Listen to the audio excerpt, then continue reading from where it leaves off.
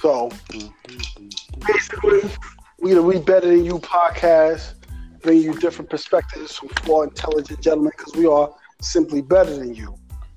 Number one. Shit. Yo, make sure you say my name when you talk that talk. Like, yo, just say my name. Put me in there. I just want everybody to know. No, I'm gonna do it different every time. I kind of just jotted down some. No, that's what's up. I'm with that. I just keep switching it until when you listen back, you hear something like, "Oh, okay, I like that." Basically, four gentlemen that met on the net. Some of us are family. Me and my man Brian. Shit. Met Joe. Met Ant. We were arguing it up in a sport on a sports page on Facebook. I brought my cousin in, and then we kind of went offline, and we've been going back and forth with each other ever since, and came up with this idea for the We Better Than You podcast. My man Ant mentioned it, and we ran with it. So that's why he's on the show. There's no other reason for him to be on the show except the fact that he came up with the name. Zero reason. I feel like he stole that name. Kind of sit back, chill, wherever you're at work, wherever you are. Basically, every single time we come on the air, we want you to walk away with some information. We do get into some of the BS here and there, but basically want to have intelligent conversation about things that are going on in our culture, be it the hip-hop culture. As you can tell, we are all, we are all African-American men. Walk away and learn something. We want you to walk away and say, damn, I learned something that episode. We know there's a bunch of other platforms out there that you could be listening to, and we're happy that you listened to us today. So, first thing we want to get into, because this week was a big week, I would say, for the Democratic Party when Ms. Kamala. Yo, did we just lose this nigga? Yeah. Oh, man, this nigga. He was doing great, too. Damn. That was a great. He was in his bag. He was doing it.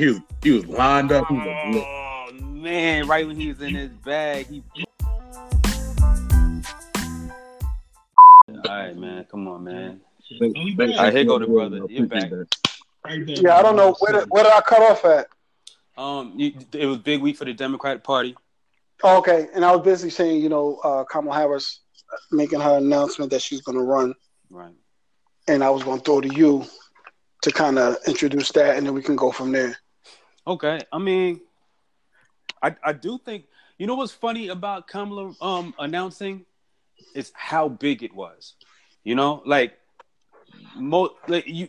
couldn't have predicted that it would have been this big because a lot of people have announced so far or said that they're about to run. But Kamala announcing, and then she announced it on MLK Day, and then all of a sudden all the polls came out, and the only Democrat that's beating her right now would be Joe Biden. All of them, Joe Biden, Beto O'Rourke, and Kamala Harris up against Trump, beat him by double figures, and everybody else is in the single digits, lower. You know what I mean? All right, so explain that poll. Like, what poll? Like, is that a poll that you believe in? Like, what's the when it first came out? You believe in it? That you feel confident in what you saw? Okay. See, I saw it on Morning Joe this morning, and so okay. I didn't really remember what.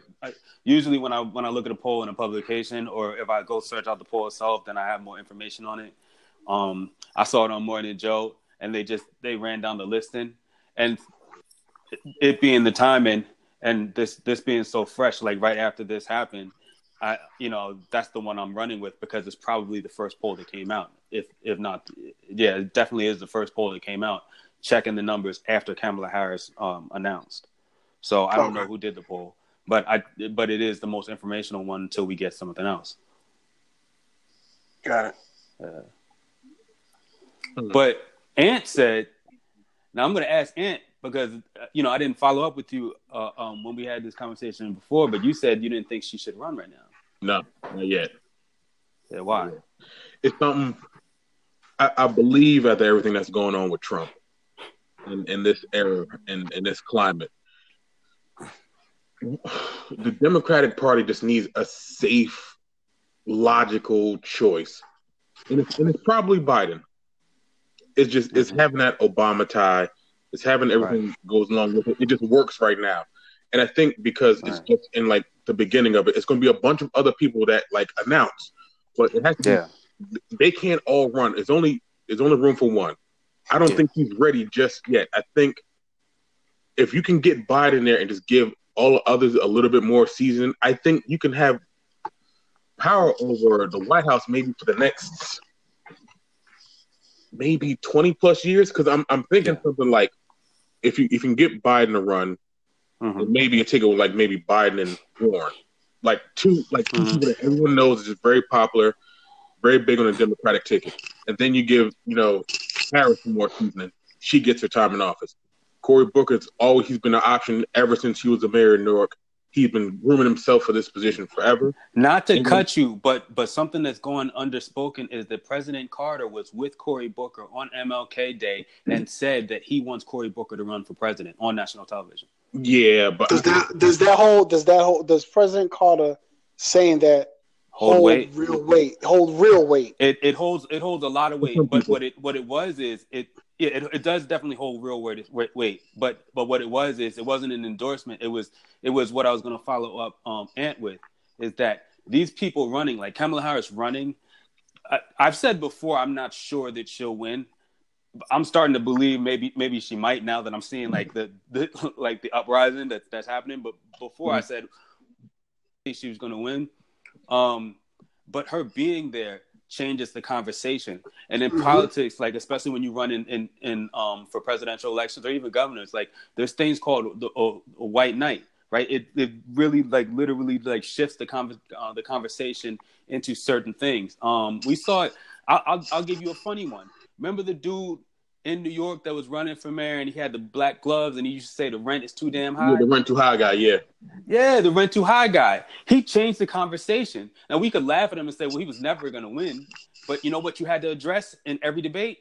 The rent being too damn high. You understand what I'm saying? And so having a black woman in there, it changes that conversation and it shifts it to say, well, whatever the issues that she's going to put forth, and a lot of the issues she's putting forth are criminal justice and for immigration and things of that matter, because she was a prosecutor. But the issues that she's putting forth are going to change the narrative and the conversation that that anybody that runs is gonna have to have. So I got two questions. One, Ant, you said that you don't think she's ready to run. No. Did you think Barack was ready to run when he ran? The momentum was there. It was because a lot of people felt the same things that you said. Yeah. A lot of people thought it was Hillary's time to run. Absolutely. And they didn't want him to run. They said he's not ready. He's only been a senator for 2 years or a year and a half or whatever it was. So people had that same sentiment, the exact same sentiment that you have towards Kamala. And I don't think, if I'm not mistaken, Kamala's more accomplished politically than what Barack was at the time he ran. Yeah. Now, my other thing. So I want you to answer that, and then B, I want you to answer wherever Joe's at. What do you think? Because you said it changes the conversation. Do you think Kamala running changes the conversation as a black woman, educated, who won't take the same angles and make the same mistakes that Hillary made? Right. Do you think Trump's side, that her being there, simply running, let's just say she gets the nomination and she runs against Trump, how do you think that looks when Trump talks to her, and how it'll be viewed versus to how it was viewed when he spoke to Hillary? Okay, do you want Ant to go first? Ant, you can go first. Yeah, I want Ant to go, because that's really a short answer. Right. So what are you posing to me again? Yeah. About your feelings about Kamala versus President Obama. Right, because you said you were saying that you don't think she's ready, and I'm saying because. Oh, what's the difference? Because Obama wasn't as accomplished, right, as she is when she's running now. Gotcha. I think the thing that everybody's learned is that you don't necessarily have to be accomplished in politics to be president. I mean, we have a guy right now who has literally zero experience in policy, zero. That's probably the reasons why we're having the problems that we are now.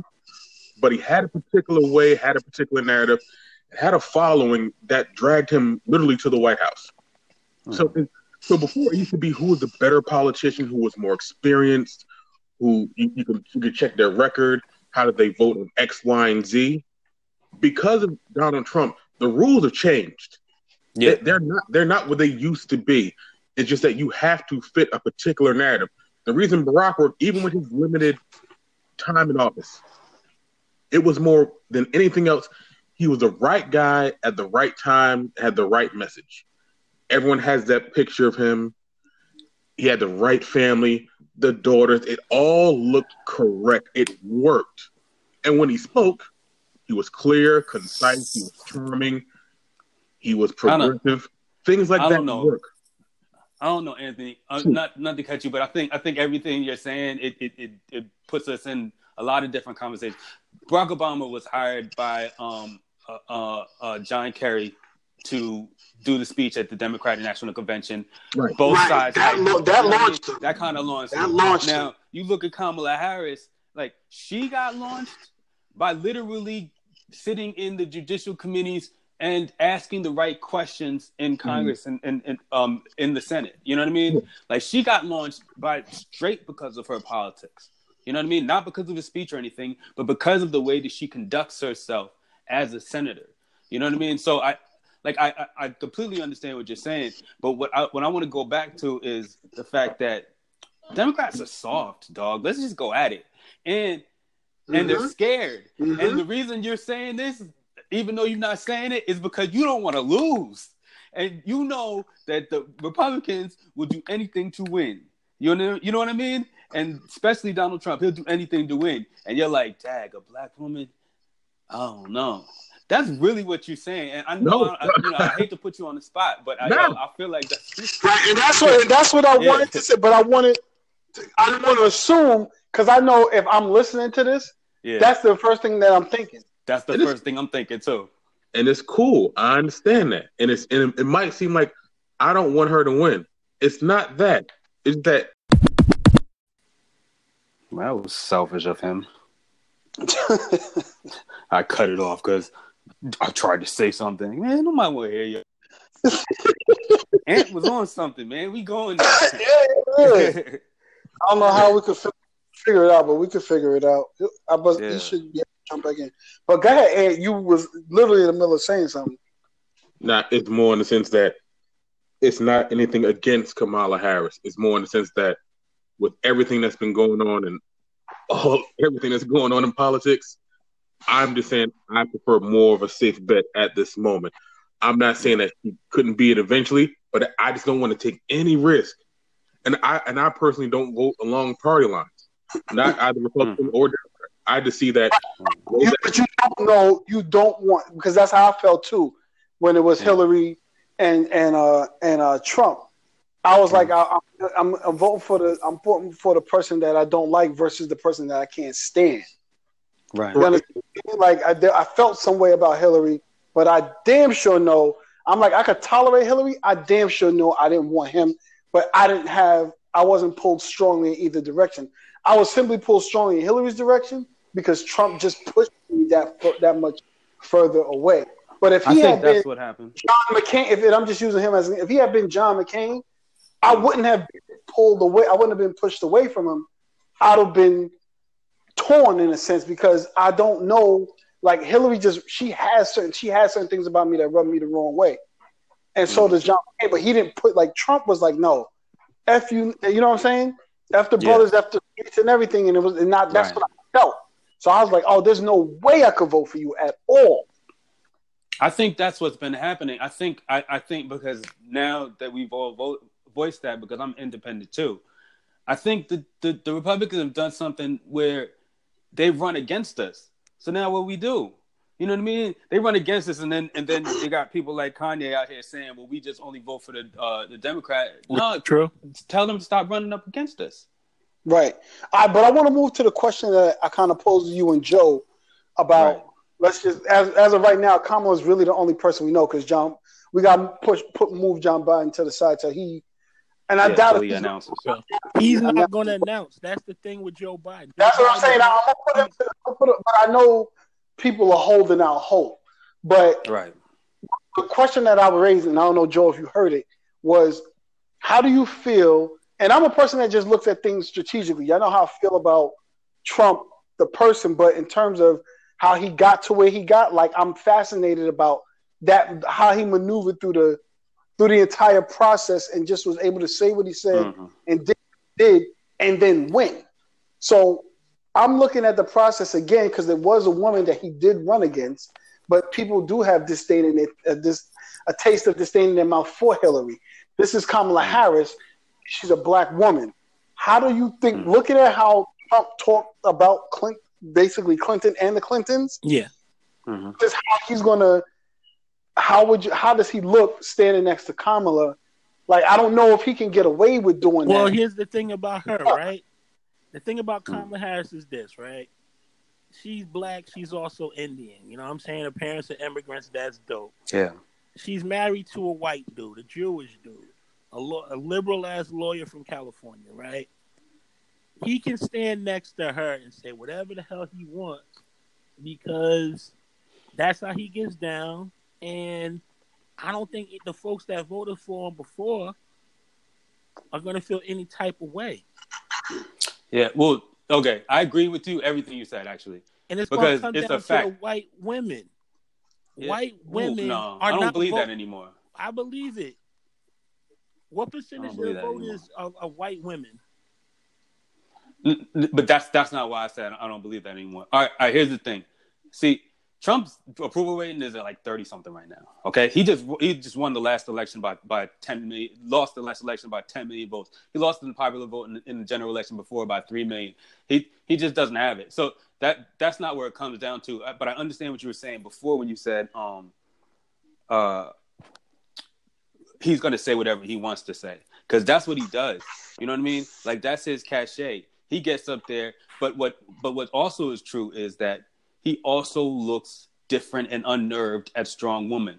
When strong women come at him, he is unnerved. He doesn't have the same ability to come up with names and attack them the same way, not on the same general stage. We've seen it too many times. We even saw with Hillary. Hillary wasn't willing to go at him enough because she acted like she was above him. I'm the president and you're the goofball that's a reality TV star, right? Now we know that's not going to work. So we're going to see a Kamala Harris or whoever runs against him go up against him and then watch him be flustered. And we've seen it.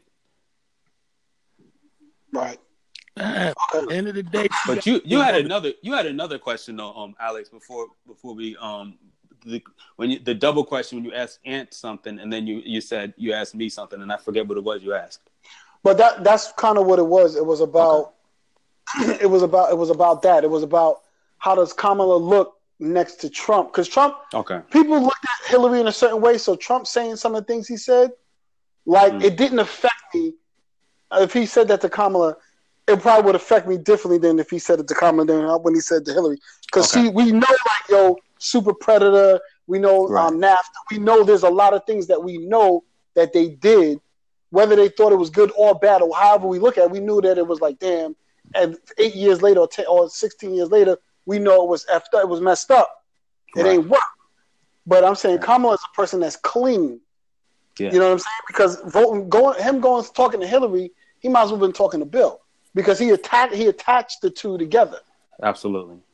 And he whatever his transgressions were, automatically became hers. Yeah. So I'm just saying, standing next to.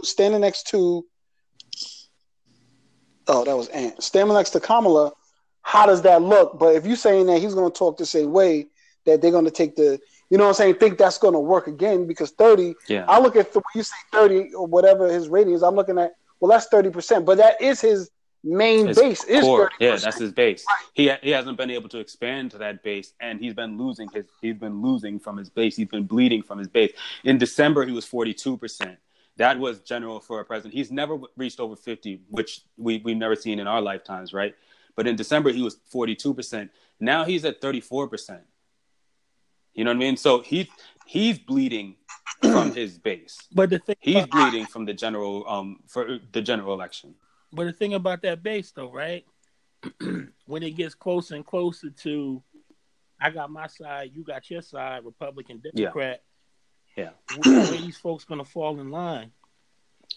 We're told to hate somebody new every 4 years. That's just that's just the way that it's always worked. Yeah. You know what I mean? Like, so yeah, it's that. And we've had this conversation before. It's always 40, 40, 20. And both parties are running for that 20% that's in the middle. So the 40% is on the Democrat side, 40% is on the Republican side. That 20% in the middle is the people that you need to fold to your side. That's who Trump has been losing.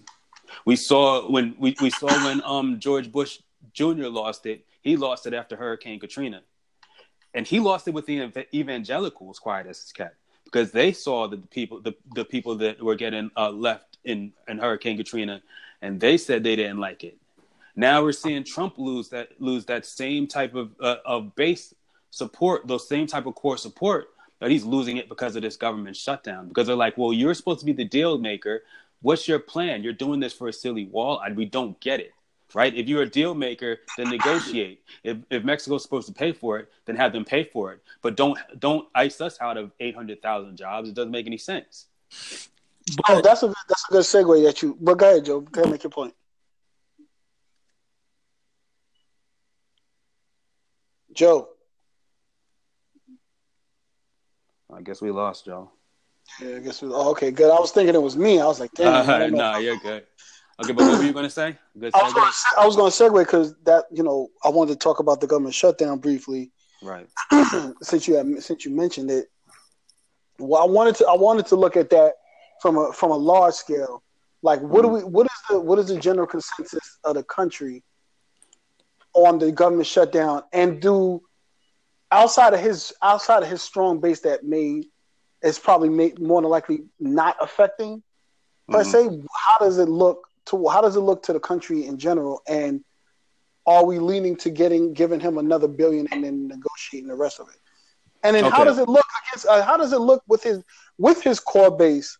Okay, but let's not do the loaded question because you asked a couple of things. Let's address those first. All right. Now, you said how does it look? Well, 70-something% of the people in America are against the wall, right? Right. But the numbers are a little bit more skewed when it's like, well, will it get us back to will it get the government back open? Then you get to around 40-something%. You know what I mean? And some, and depending on the party, I think the Republicans are at high 40s and the Democrats are at low 40s. They're like, whatever gets the government back in office, in order. You know what I mean?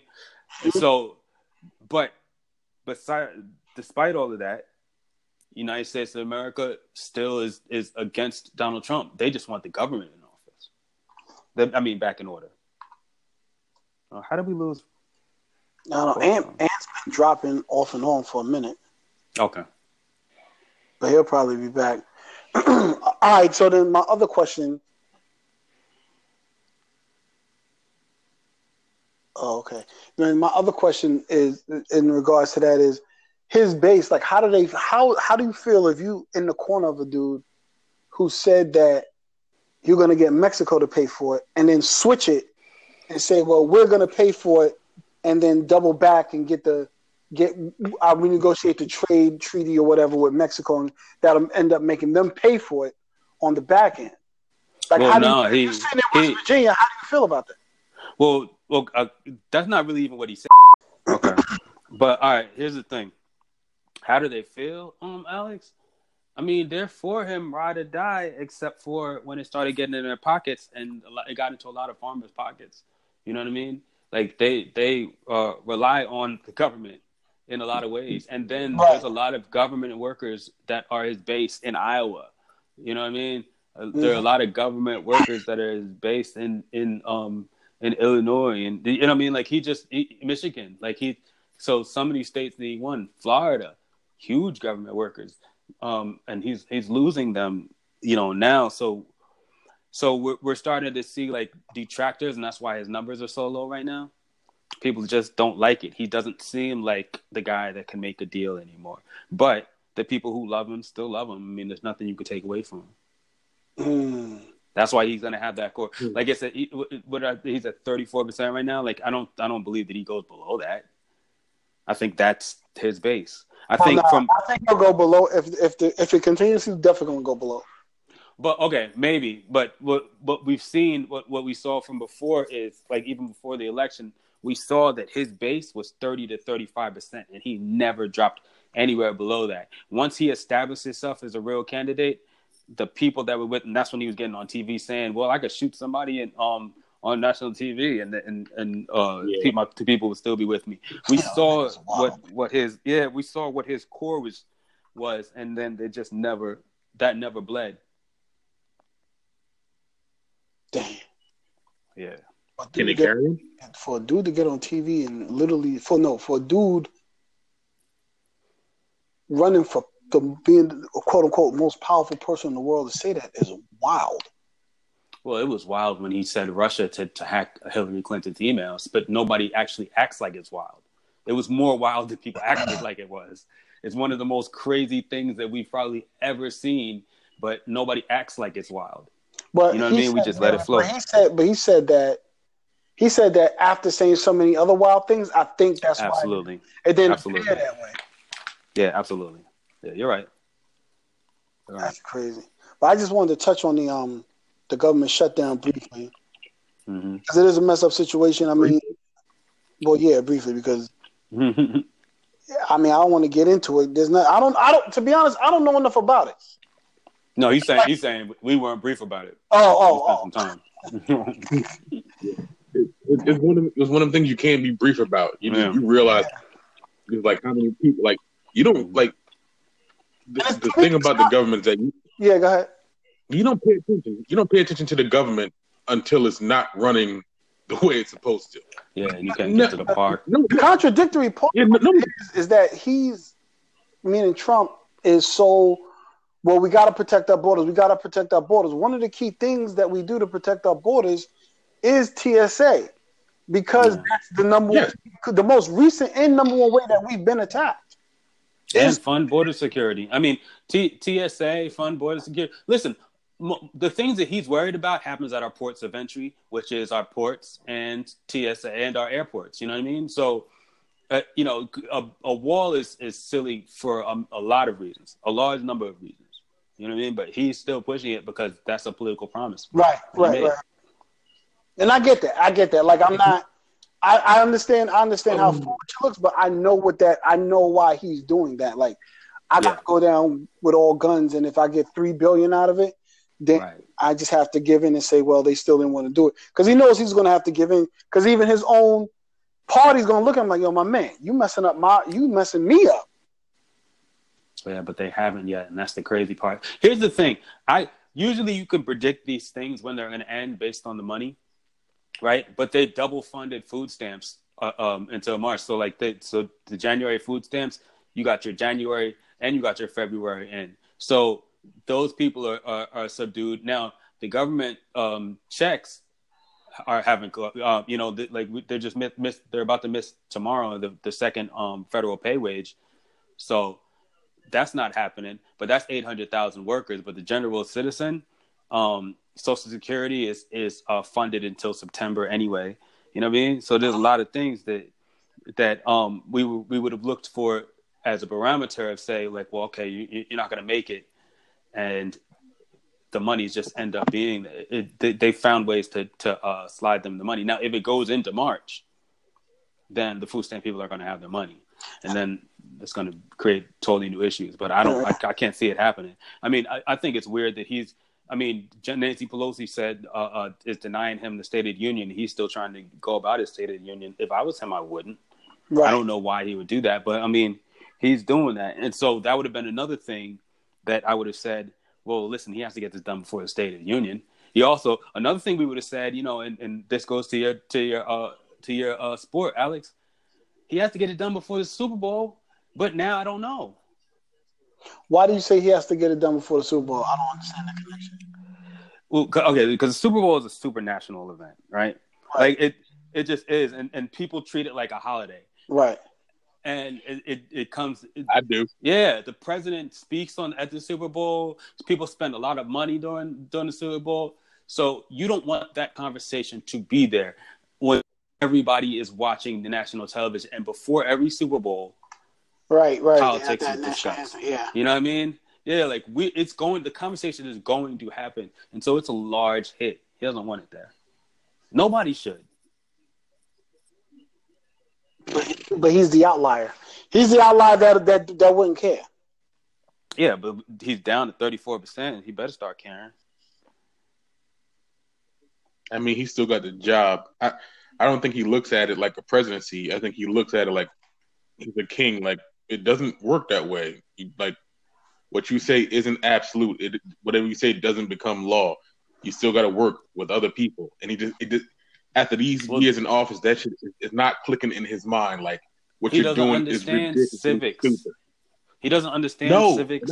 He doesn't understand the way that the government works or anything like that. He worships the dictators. If you look at all the people that he likes around the world, the Erdogans, you know what I mean? Like, all of them, he worships the dictators. He wishes that he didn't have to go to.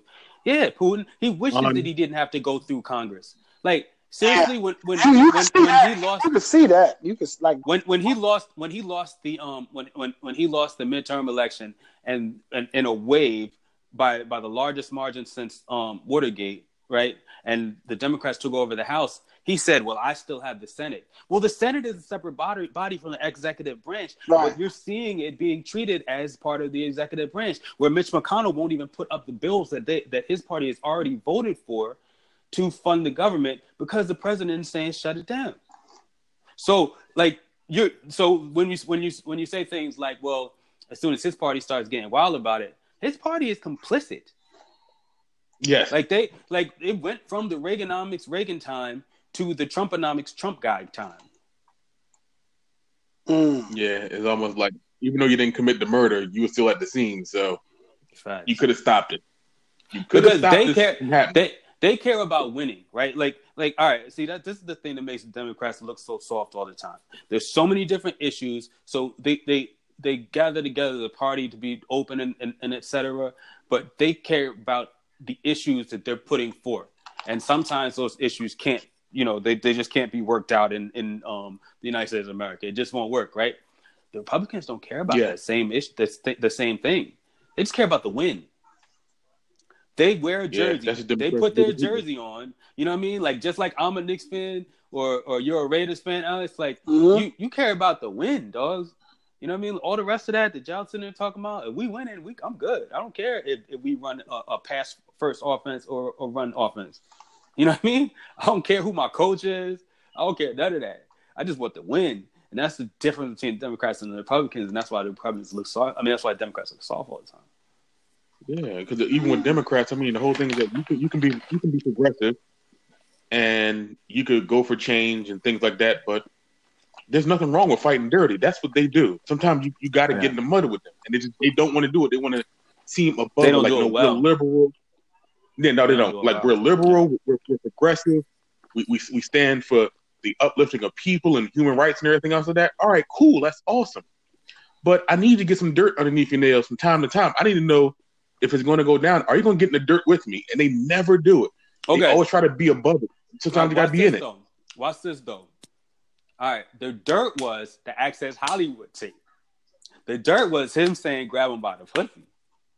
But the swag of the Republicans is nobody breaks free of him. Everybody in the Republican Party defends him because they all one unit. And then he just sits there and talks about super predators and all the things that Bill Clinton did. You know what I mean? Like, he acts like it didn't happen, and they got in the dirt, but it just didn't matter. They don't do it well. God, I wish the Clinton had a viable third party. I don't know. I don't want to say they don't do it well. It's like I look at Instagram. Wait, hold on. Before you say that, can I just give you an example, though? Can I just give you an example? If you look at the senator from Minnesota, Steve King? No, Al Franken, right? Oh, Franken, okay. Yeah, he got removed from the pictures he took in the 80s when he was a comedian, right? Like, see, nobody wanted to stand with him.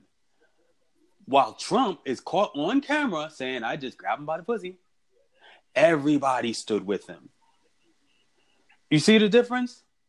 That's why I say they don't do it well, because if you're not gonna be one voice, then you could turn on the TV and any Republican speaker that you hear will all be saying literally the same thing, right? If you look on MSNBC, the average show 300,000 something viewers. CNN, the average show high 200,000 viewers. Turn Fox News, it's 5 million viewers. People. They have their own island, dogs. So I think that's Fox. I think that's Fox as a network in general. Like, I think if Fox was a Republican, I'm sorry, a Democratic voice, they would be the same. They would be the same way. Because can I tell you why? No. Can I tell you why? No, this is facts. Let me just break it down for you.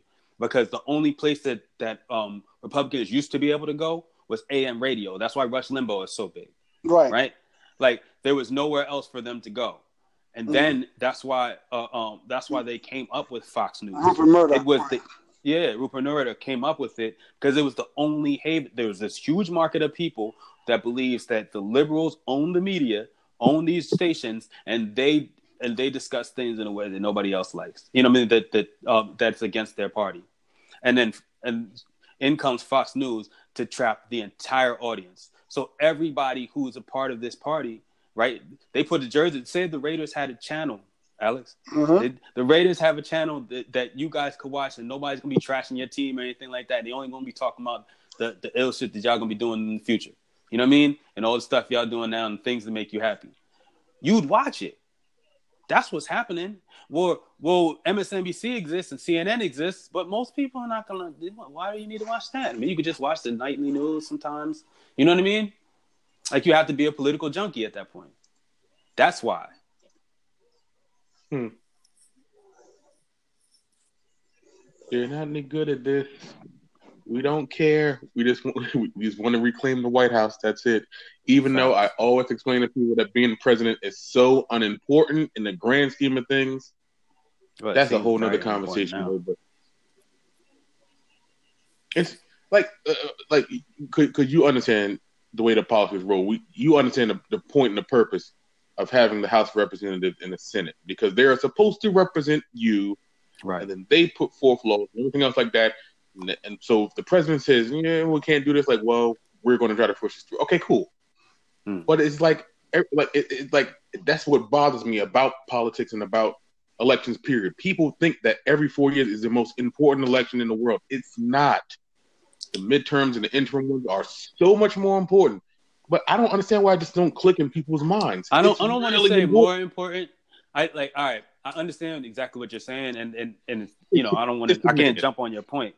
But all right, here's the thing. Whatever the president does sets the momentum for the nation. Like, you saw those people you saw those teenagers in front of the Lincoln Memorial, in front of the Native American dude, right? Like, listen. Oh God, yeah. People, all right, but look at during the Clinton years, right? There was, and they charted this, oral sex, the conversation about oral sex and oral sex in high schools and grade schools. It ratcheted up.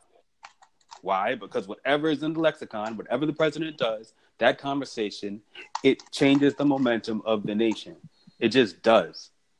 So the president is important because of that. You know what I mean? Like, I understand what you're saying, because the lower courts and the governors and the mayors and local politics, they definitely matter. Even your Congress people, you know what I mean? Like, they actually create laws and make and change laws. They definitely matter. But the president is one person that can literally change the momentum of the way people think of things in the United States of America, and people are easily swayed.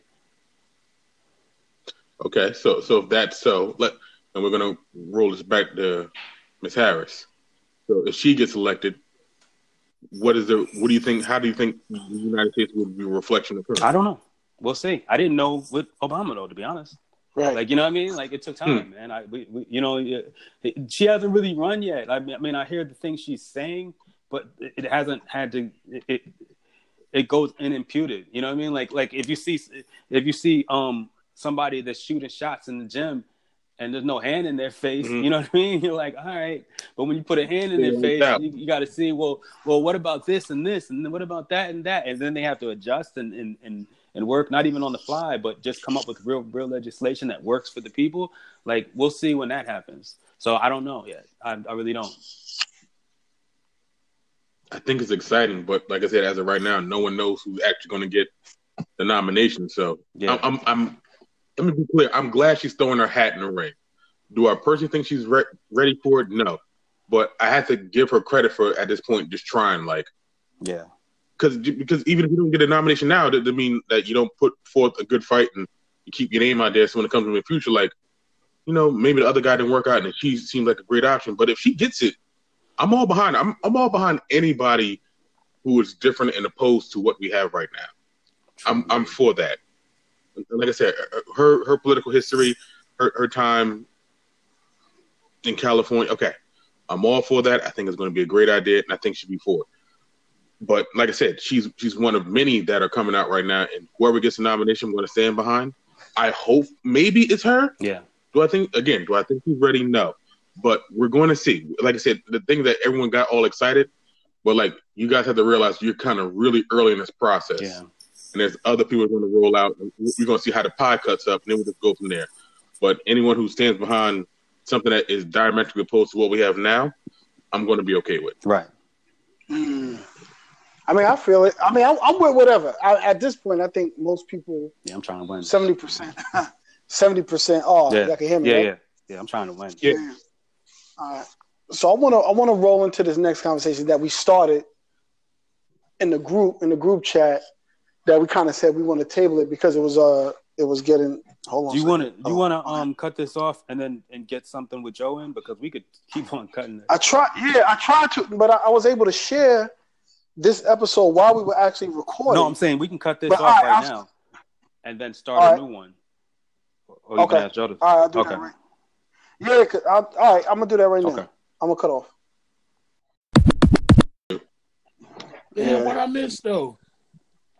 Everything. We about to talk about that gun shit though now.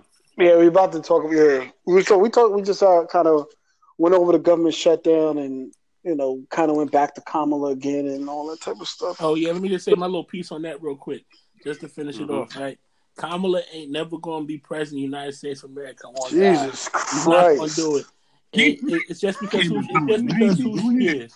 Holy shit! It's just because it's a combination of who she is and the fact this is America. She ain't gonna do it. She's not gonna make it. It's gonna be fun though.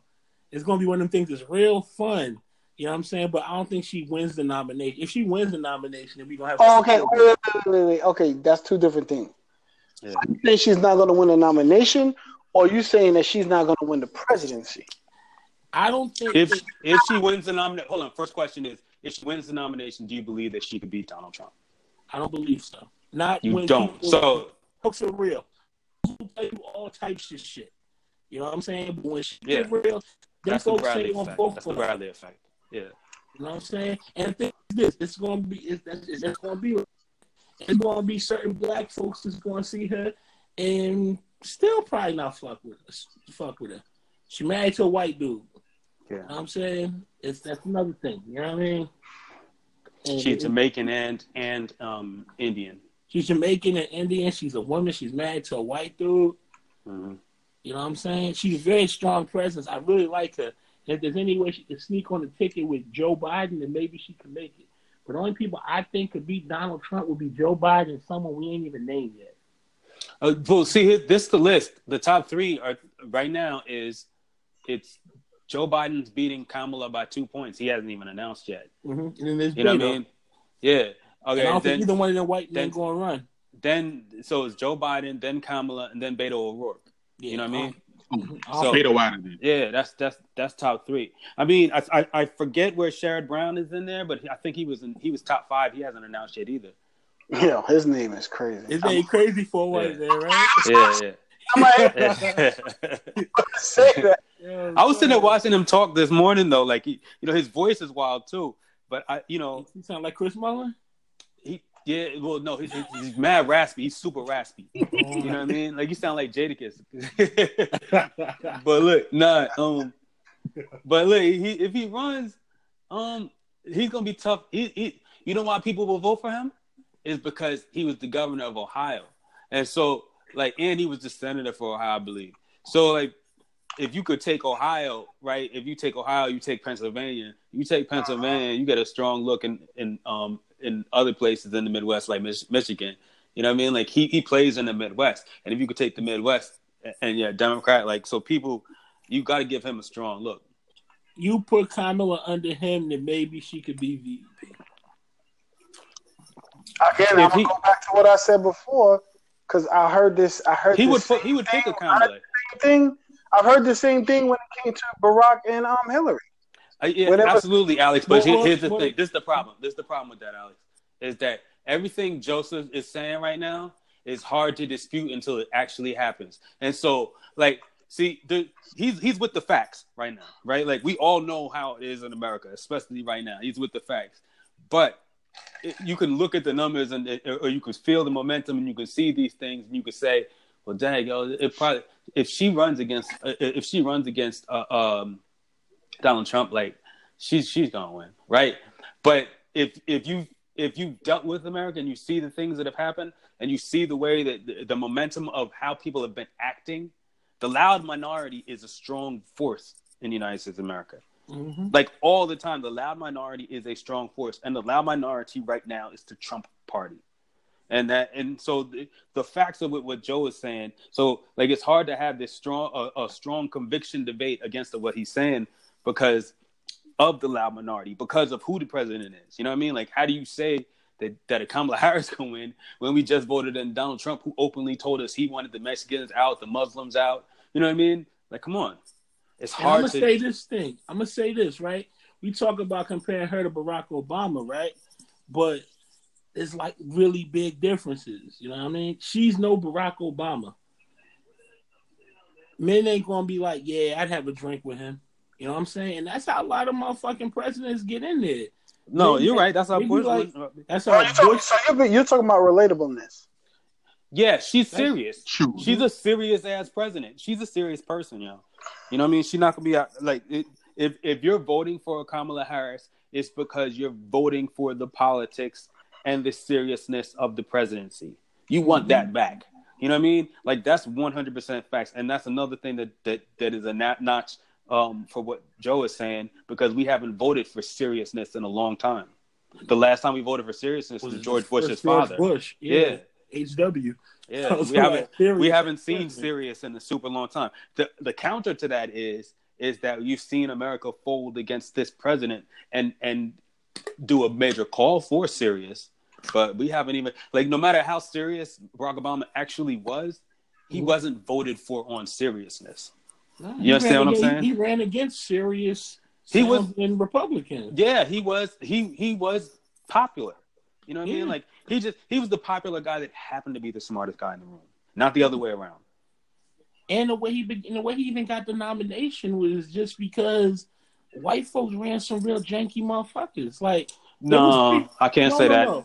It was Hillary, and he got the nomination over Hillary and John Edwards, who didn't he cheat on his wife? Yeah, he did, and campaign finance. All of that shit. You know what I'm saying? All of that shit. He cheated on his wife while she had cancer, right? While she had cancer, that's how Barack Obama became president. And he was diverting funds. But here's the thing, though. He was a good-looking young white man that sounded nice. He was wasn't he the VP? But he never passed Obama.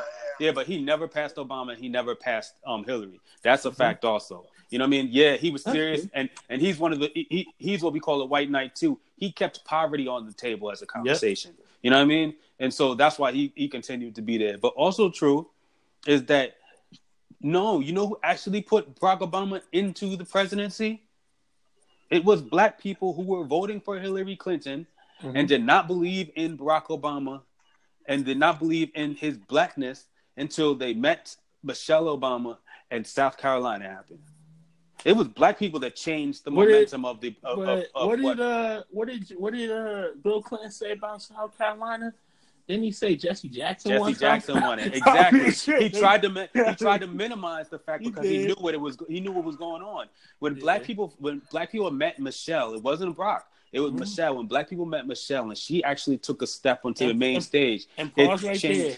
It changed everything. Okay. And pause right there. Yeah. Now, when black people they see Kamala Harris, they like it. When they meet what's his name? I don't know his name. But when you meet him, like, yeah, you don't gotta meet him. No, we gotta meet him. Okay, but like not the same way. We needed that because see, Barack, we were questioning his blackness. Mm-hmm. They just were. They didn't. You heard Jesse Jackson like, I'm gonna cut his balls off, talking down to us. Remember this? Yeah, I remember that. These are the facts. The secret, the thing. His mic was on. His mic was live. Yeah. These are the facts. Black people was against Barack Obama.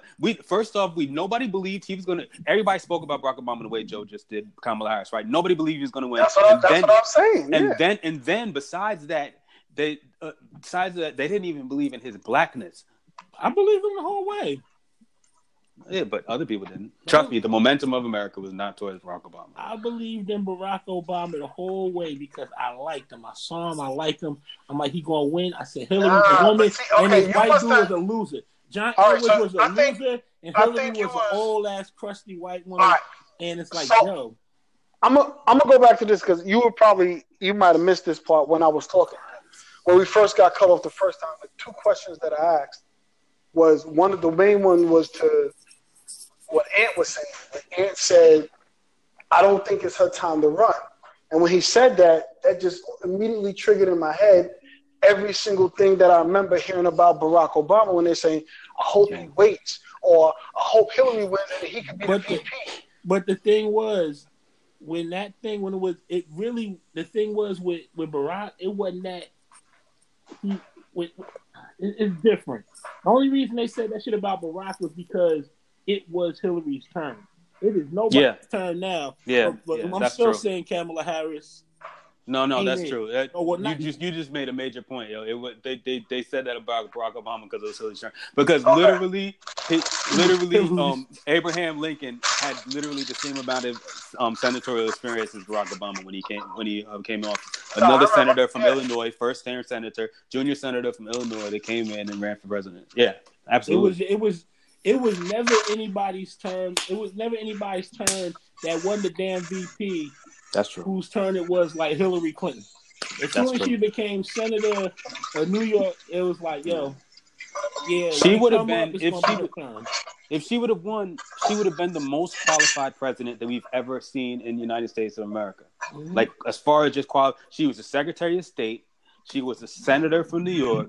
She lived in the White House already for 8 years. You know what I mean? And she wasn't one of them picking the China first ladies or even. One of them, even Michelle. She created a policy of healthcare. She created the policy of healthcare. Yeah. Like she was a policy creator as soon as she got into the first ladyship. Yeah, she actually elevated the office. Way harder than Bill was when he was getting his dick sucked too. Bill get his dick sucked, signed a few things. Hillary was out there like trying to get that healthcare. Bill signed a few things, made a couple speeches, shook some hands, got his dick sucked. Hillary was really working the whole time. And one of my favorite books, Primary Colors, fucking that shit was talking about the primary, that first Clinton primary, whatever. Clinton was he was getting his dick sucked and shit. And his wife. Yeah, but they whack. But here's the thing, man. No, they had the stats against him. They try to act like he just some major influencer. He just confuses everybody and then makes things happen. Like Bill Clinton is a Rhodes Scholar. He was probably one of our smartest presidents. Like it wasn't just he didn't just come in there on some bullshit. He's a Rhodes Scholar. He was the truth, but he won because motherfuckers liked him and because Ross Perot decided to fuck the shit up. Absolutely. Yeah. And what's his name wasn't as likable. Like, George, it's just a damn shame what they did to George H.W. Bush. It's a damn shame. Yo, you gotta stop that. I hear what you that's not the first time both of you guys have said that about Senior. Yeah, he was. He was a really good freaking president. He was very good. He was a good ass president. He was better than all the rest of these things. I ain't gonna lie. Like, all right, we're gonna divert from the whole play. Explain that. Okay. Cause y'all been saying that, and I just let it go, and I'm like, yo, how? Like tell me how, because wait. Okay, his go ahead. Foreign policy was. Well, I mean, his foreign policy was his foreign policy was way above par. I mean, listen, man. He created the policy of American exceptionalism while everybody else just talked about it. You know what I mean? And he took over. We got a problem with Iraq. He took it over in 100 hours. Mm-hmm. You know what I mean? Like he just anywhere that it was just something special. Listen, Iran wants to talk all this. Yeah, no, but he set the policy. If Iran wants to talk all this stuff, but Iran and Iraq had an 8-year war. Not 1 inch of land was changed hands. We took over Iraq in 100 hours. It was simple. Yeah. You know what I mean? Like, listen, man, besides that, if you look at the judges that he put forth, and we lost Alex. Yeah, we lost. So all right, well, I'll answer his question anyway. If you look at the judges he put forth, he didn't just put forth conservative judges like these conservative presidents have done, like Reagan and Bush Jr. have done. He put forth judges that he said would actually care about the judicial. It wasn't about party affiliation. You know what I mean? He actually cared about the judicial process. And the judges he put forth, they just ended up having to be more to the liberal side. Dude was a great president. Yeah, he was. And something that reminded me, I can't front. What's the name reminded me how good he was when I watched some documentary on that series. I forget what channel the series is from, but it was on Netflix. I think it was the 90s. Oh, yeah. Yeah. And that shit kind of refreshed me on it. Okay, but we got to go to the dark side, though, a little bit. Because I mentioned the judicial judges and how he didn't put conservative judges forth, but he put forth judges that he felt would didn't have preconditions, you know what I mean? And they just ended up being liberal. Like, he did a good job as far as domestic, foreign, and policy. He put the right people in place or whatever. But the dark side is he was the head of the CIA during Reaganomics. He helped flood crack into the black communities. So there are some dark things, you know, about. But if you want to just talk about how well he did the job, like let's isolate. He knew all the players. He knew all the players, and he knew how to do the job well, and he did it really well. He was good at the job, man. You know what I mean? Like, he just was. He hit the ground running day one. He was vice president under Reagan during Reaganomics when Reagan flipped the tax code, and so he understood what he had to do. Reagan sold it more, right? Reagan understood that to be a good president, you have to be a good actor. You know what I mean? And George H.W. Bush, that part of it, running for office, it wasn't never his thing. You know, he was an operations guy. He was the guy that said, listen, I'm just going to make these things happen, man. You know what I mean? I don't these kissing babies, I'm always going to look uncomfortable. You know what I mean? So he just gets in there, and by happenstance, he won because of Reagan. People loved Reagan so much. Reagan won 49 out of 50 states. Right. And then you put the operations guy in there. And the operations guy is like, listen, I know all the players all around the world. The head of the CIA. I was in office under Reagan for 8 years. You know what I mean? I'll make this stuff happen. Reagan did flip the tax code. You know what I mean? So the top marginal tax rate and put the largest tax burden on the middle class and cut the taxes for the upper class. Right? He definitely flipped the tax code, but he also raised taxes 11 times. Nobody cared because he sold the presidency so well, because he made everybody feel good. George Bush said, read my lips, no new taxes, raise taxes one time, and everybody goes crazy. Yeah. You know what I'm saying? Because part of being president is selling it. And that's when we get back to this guy. Donald Trump thought that the same thing would happen. He said, I could just sell the idea. I'm great on TV. And it worked at first. You know what I mean? Like, it actually even got him elected, but it worked at first. You know, people were like, "Oh shit, the what's the name? The stock market is going up. Houses are being built." Is that normal? Yes or no? Isn't that normal? No. It was the Obama rise. It was still on the rise. From the Obama years, as soon as Trump got in, anytime Republicans get in there, it goes down at first. As soon as Trump got in there, it went down, and then you started watching it go up. But it started spiking more than usual. You know what I mean? Mm-hmm. Because we were still in a bull market. See, people were confused. Like the one thing about the stock market is stability, right? We want to know what's going to happen going forward before we can invest money into this market. And so when Trump was in there, people were confused. There was nothing that you could rely on. And then they realized, well, this guy is not really going to be doing too much of shit. So, you know what I mean? And they just started flooding money in. And then he started playing around with with different nations, playing around with Iran, who has the natural gas, playing around with Saudi Arabia, who has the oil, playing around with North Korea. And you get confused again. And then you see him touting a deal, saying that he did so great on the deal, and it just wasn't really that great. Like when he said he redid an after deal, it just wasn't so great, right? The Wall Street people actually read paper because they have to put their money on it, and so they're like, all right, so now I don't believe it again. You know what I mean? Mm-hmm. Yeah, that makes a whole lot of sense. Yeah. And that's why the stock market ended up going down again. And we was like, all right, now it went flat. Like we're about flat. We're a little bit up from where he started at, but we're up to flat. All right, Alex, you wanted to talk about that gun thing, though. Yeah, but hold on. What gun thing? Not with the video. Hold on. Oh, okay. Tell me what happened in '91. I want to say. Shit, I don't know. I'm just messing. When I was 9, about to be 10, what happened? Yeah. I was around. I was outside. Sorry, nah, go ahead. What you about to ask me? What happened after Desert Storm? What happened after Desert Storm? Because after Desert Storm happened, his numbers plummeted. Did they plummet?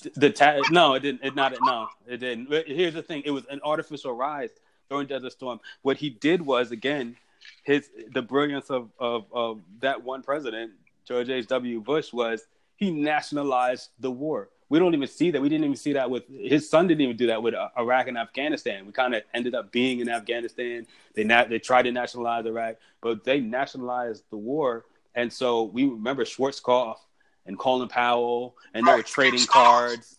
Yeah, they were stars, right? And so naturally, when that stuff goes away, everybody calms down and we're like, well, what have you done for me lately, Eddie? You know what I mean? And Eddie ain't really did much lately. That's all that was. I mean, it was a natural calming down of what. Spiked because of the war. Like even George Bush spiked. Yeah. When the war first happened, because the country that I really paid. We was literally unified. But also what happened? George W. Bush. He raised that the taxes. second term because of the damn war. Well, yeah, no, but we also had to. But HW had to raise taxes, and that's what it was, because in his State of the Union speech, he said, read my lips, or whether when he was running, I forget which one, right? He said, read my lips, no new taxes. And he ended up having to raise taxes. And that's what I said earlier. I said, listen, Reagan was able to sell it. He raised taxes 11 times. Nobody cared, right? George H.W. Bush tries to raise taxes 1 time, and the world goes crazy. It's about the job, acting on the job. You got to sell the presidency. You think Mario Cuomo would have beat George Bush? Jesus. Yo, Joe. We too much. Huh? Nah, you know who I think would have beat all these dudes? Who that? Elliot Spitzer. What the fuck? Yeah, I know now you got to laugh at it. But look, if we didn't, why did we kill Elliot Spitzer, yo? Why did we kill that dude? Dude was a genius. He was sitting there. He knew where all the money at. Him and Elizabeth Warren, I remember, they used to know where all the money was at. They was telling us. They was getting these people out of Wall Street. They was fixing everything. And then they started killing them off. They was like, oh, nigga, you be fucking hoes. You're getting his dick sucked. Be a Democrat. You're supposed to be able to do that. Nah, but see, we killed those people when the Access Hollywood tape, I'll go back to that. Nobody cares about Stormy Daniels. Nobody cares about the Access Hollywood tape. Nobody cares about the rest of these people because they're behind their candidate. We want purity in the Democrat Party. We want purity in a party that lets everybody do whatever they want. Is that what it is?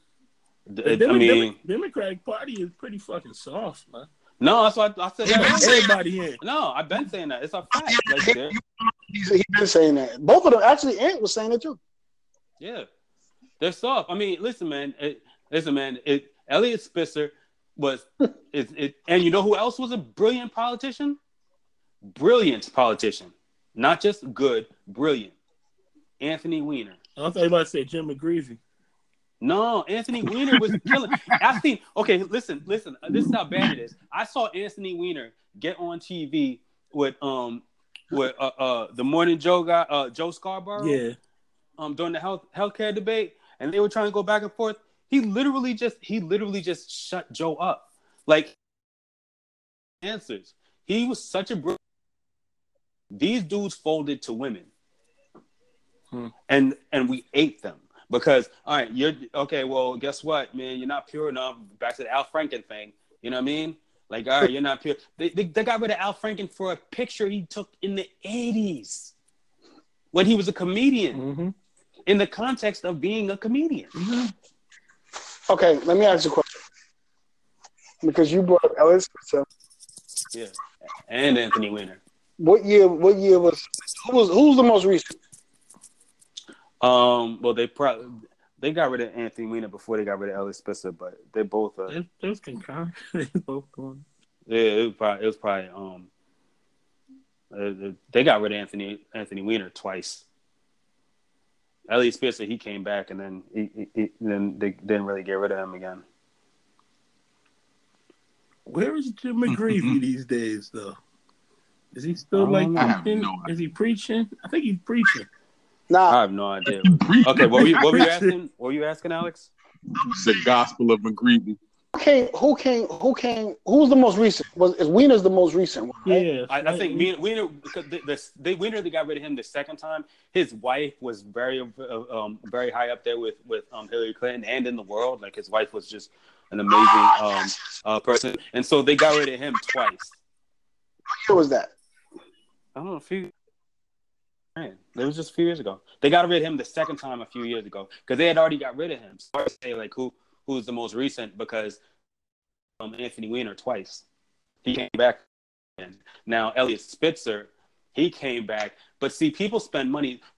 This is quietly unknown. Wall Street was spending a lot of money trying to get rid of Elliot Spitzer. They were following this man around and hiring the best detectives on Wall Street to take Elliot Spitzer down for a long time. Just because of how he was getting these. I say both of them motherfuckers look very creepy when you look at them. No. They were. They definitely were. Yes, they were. At the time, it was like, all right. I mean, what did you expect from these type of politicians? Man, come on, man. Before Obama, what did we expect from these guys? Yeah. Think about it, man. I mean, some random white dude just take over. All right. I mean, I don't care. All right. So, but what was your reason for asking that, though, Alex? Because it really the answer doesn't matter. It's too close together. Well, it was more about where we were from a tech standpoint. I was trying to think about do we get them out of here before the internet was a thing? No. The internet was already a huge thing. It was recent. They're both of them were very recently. Al Franken also. You know what I mean? Like we could just lump him in there. But when you say internet, you talking social media? Social media. They were both a bit. Social media. Because for me, the internet really, really, truly started when everybody had access to it. Yeah. Was back. I'm not talking about the AOL days. I'm talking about when you could get on YouTube. Like YouTube was the first. Like I found YouTube when Yinka Dare was like one of the biggest YouTubers. All right. Well, look. Then Alex. Then these dudes came way after the internet. That's what I'm saying. That's why I left it alone. Yeah. So let's get into what we really kind of got in depth about, but we kind of tabled it so we could have the discussion. And I know I think everybody saw it. Ant, you might be the only person who hasn't seen it. Did you see that video? Which one? The one I posted on the group with the gun. Florida, the kids, the bikes. Yeah, when they doing the MLK thing and they was doing the bike. Yeah. Right. So, we want to start. Where you want to start at? Because I think we all in agreement, but you know me. Yeah. I always like to go deeper, and I like to That's say. Why I think you should start it because you know. Yeah. So looking at it, I'm like, I get it. I see on the bridge or wherever they were on the highway, whatever they whatever they were doing. So it was presented in the proper context, so I understood what it was. Now I want to know, and we speculate. We both speculated that the one reason that we agreed on maybe she got out the car was because they were probably holding up traffic. But then we actually had the video that proved that this was that video was the second time that she came out.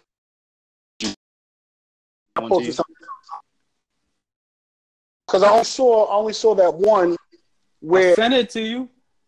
I was like, look, this is what the proof that you wanted. Oh. Now, somebody's breaking up. Yeah, that's Alex. Sounds crazy, like a robot. Yeah, it was Alex. He was doing this. Nah. Okay. Yeah, you're back. Okay. Did you watch it? I didn't get to see it. I was probably working. I saw that you were posting on, but I didn't see it. So all right, so I'll take your word for it. So tell me what happened then. Well, it was just showing that she got out the car before that to harass these kids. Okay. You know what I mean? Well, to harass this group of, you know what I mean? Before, it wasn't the same exact kids. I think some of them were there, but it was, she had been on I guess, a mission to harass these kids. You know what I mean? Like, that's what the point was. I would love you to have watched it because they were holding up the traffic. Yeah. Yeah, they were just, it was 100% about the traffic. Yeah. Okay, so all right, so we see what it is. All right, so she got out once, got mad, whatever, got back in, probably moved about 10 feet, got mad again, and then she got running. Yeah. Out the car is even more kids. If you can share it right now in the thing, I'll watch. Okay. I'll share it. The second one, Joe. I'm watching not the first. Not the one you had. The second one, not the first one. The one you said about the context that Alex wanted. Yeah, that one. Mm-hmm. Why she fucking with these children? That's what I'm saying. Like, the second one makes it even look worse. Like, the first one that I sent you, Alex, now I realize why you have more questions, because then when I see the second one, I'm like, okay, these are the questions he wanted to know. You know what I mean? That's the way I felt about it. He just came out there with a banger, too. I don't... Hey, Anthony, say Florida. A lot of things. Say a lot of things. Nah. It's not a lot of things, man. That's just Florida for you. There's always some shit going down in Florida. Always Florida. Yeah, always. Man. It's like Charlamagne says, the craziest people come from the Bronx and all of Florida. Now he's from South Carolina and he's not that educated, but you know, it's proven to be kind of true. I get the whole thing about someone saying you gotta stand. All right, stand your ground is one thing, but he ain't stand his ground. He just rolled up, like no conversation, just banging his hand, like bam. And he was arrested. He was arrested for that. To their credit. But the thing is, like, is he arrested on some bullshit though? He is arrested on some BS. I looked it up. It was the guy that pulled the gun out. He was arrested, but he was arrested for I guess he didn't have his concealed weapons license. Yeah, they arrested him for some bullshit. Yeah, and I saw some headlines talking about they gonna try to get him on the hate crime. And they gonna take. They did. That's what they're putting forward. All right, because that's federal. Yeah, that's what they're putting forward. Washington Post literally put that. Okay, but the Washington Post literally put that forward. That was their headline that said they're trying to get him on a hate crime, etc. But really, what they did arrest him on some BS. They arrested him on the concealed weapons crime. Oh, I was watching this. Yeah. Picking up the audio, not that bad actually. Leave us alone, please. You hear them? Leave us alone, please. And she would not.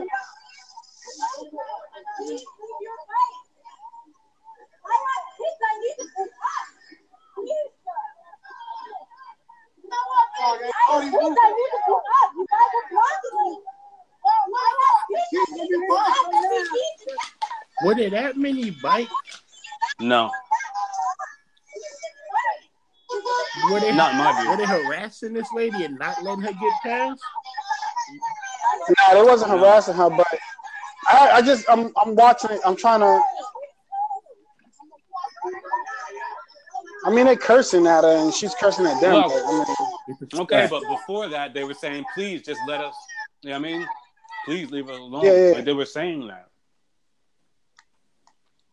She was all right. agitated. So no. I get it. I see she was agitated. But let me ask a question. Mm-hmm. If you're not aware of what's going on, like I always ask the flip question. I always like to see the other side. That was a black woman, and those was a bunch of white kids, and you was in your car and you had the strap. You seen a bunch of white kids. I said that. I mean, I presented that. I'm gonna get into that because I sent a video that kind of emulated a similar situation. Yeah, no, not exactly. I watched the video, man. I totally disagree with saying that's a similar situation, but we'll get into that in a second. If there's a black woman there and some white kids and I have the strap, I don't really think about using the strap. I think about coming to them kids and telling them I'll talk to them a certain way, or 100%. You know what I mean? I'm trying to get them up out of there, but I'm not pulling a strap on them. And I think the question. Wait, why wouldn't you pull a strap? If you in Florida, that's. No, but that's what I was about to get into because I'm from New York, you're from Jersey. Yeah. We don't look at guns in the same manner. Like so, our instinct wouldn't be, that person might have a gun, or I have a strap. So I would agree. I would say the same thing you're saying, but it's because I'm thinking I'm not in a gun state. But on the flip side of that, because I have other points to make. On the flip side of that. In North Carolina, I would think twice about doing it. 5 years in Alabama. 5 years in Alabama, niggas was mad I ain't had my gun license. I just threw my shit away. Niggas was mad I ain't get my shit immediately. So yeah, you got people working minimum wage jobs. They got fairly significant firearms on their waist. No, I hear you. But here's the thing, though. Those were kids, and I agree with what Alex just said when he said, I would think about it. I would think about getting out of the car. You know what I mean? Like that. Now that's true. Like I might think about that. Should I actually get out of the car? That woman had no fear about getting out of the car. You think he would have got out if she wasn't kind of fine? Because from the video, she was kind of fine. Yeah. There you go. No, but also I agree with you. I agree with you. Did we ever establish who he is? Well, you think he was stunting a little hard because she was kind of fine? No. I'm asking, did we establish I don't think they had a relation together because That's what I'm trying. It didn't. Because we couldn't figure that part out. No, but first off, I don't know that I would get out of the car. Second off, man, if it depends on how much he saw. She's clearly the agitator, but no, I'm lying. I know how much he saw because I sent you 3 videos, and in another video, it showed him in the same line that she was, sitting there calling them the N-word and saying all this stuff to them while he was in his car. You know what I mean? There were several videos of her being an agitator and him being an agitator, like while they were in the traffic. So he knew that they were agitating the situation. He pulled out the gun to try to disperse them. He knew how it started. Yo, I think this thing can't hold 4 people, yo. They keep dropping. Yeah, man. They keep dropping whoever's the 4th person that's somewhere because, you couldn't get back in. I'm actually getting in, but... But did you hear what I said, though? He was going okay, I'll say it again. He knew because there are several videos that showed him in the same line as she was and him calling them the N-words before she got out of the car that other time. So he knew how that situation started. He pulled out the gun to disperse them. He was already calling them the N-word when he was in the car. When they were saying, please leave us alone. And there was a woman there saying, we're just trying to protest. I sent you 3 videos. Okay. Yeah. I have to scroll up and look at them to look at the videos that is. But like I was saying before, I just have questions about what she's doing. So when you said she was agitating them, I heard her go back and forth with them when they said something to her, and she said something when the guy was like, we're just protesting, and then she said, you're not doing anything. I think one of the things she said was, you're not doing anything to help your cause. or whatever. She said something to that effect when the guy was like, we're just protesting. And her response, one of her responses was, can you please move? I have to go get my kids and you're blocking the way. I heard her say that. Right. So I'm trying. I want to understand because I want to be fair. I want to be fair because I know how. We all know how this goes. We know how it all gets interpreted, especially from the media standpoint. Simply because they're black kids is already going to have a negative connotation out the gate. Period. Whether even if they're in the right, even if they had, and I'm pretty sure they didn't have a permit, but even if they had a permit. Demonstrate this happens every year. It's part of like a big thing. Some push shit that they were doing. No. It's official. Yeah. It's actually an official part of a official program. And you know what? I don't understand what the problem is, and what I don't understand what the problem. See, something's not connected with me because you don't understand why a racist the thing, two racist individuals got out of their car with rage. The thing that comes down to it is, it's like this. It's like this lady probably didn't wake up and say, "Hey, I want to fucking call some little kids niggas and get out my car, or whatever." And these kids probably didn't wake up and say they want to harass some lady. I don't know. Maybe they did, whatever. Who knows? The whole thing. She never actually said that. What happened? I want to know why the kids weren't protected.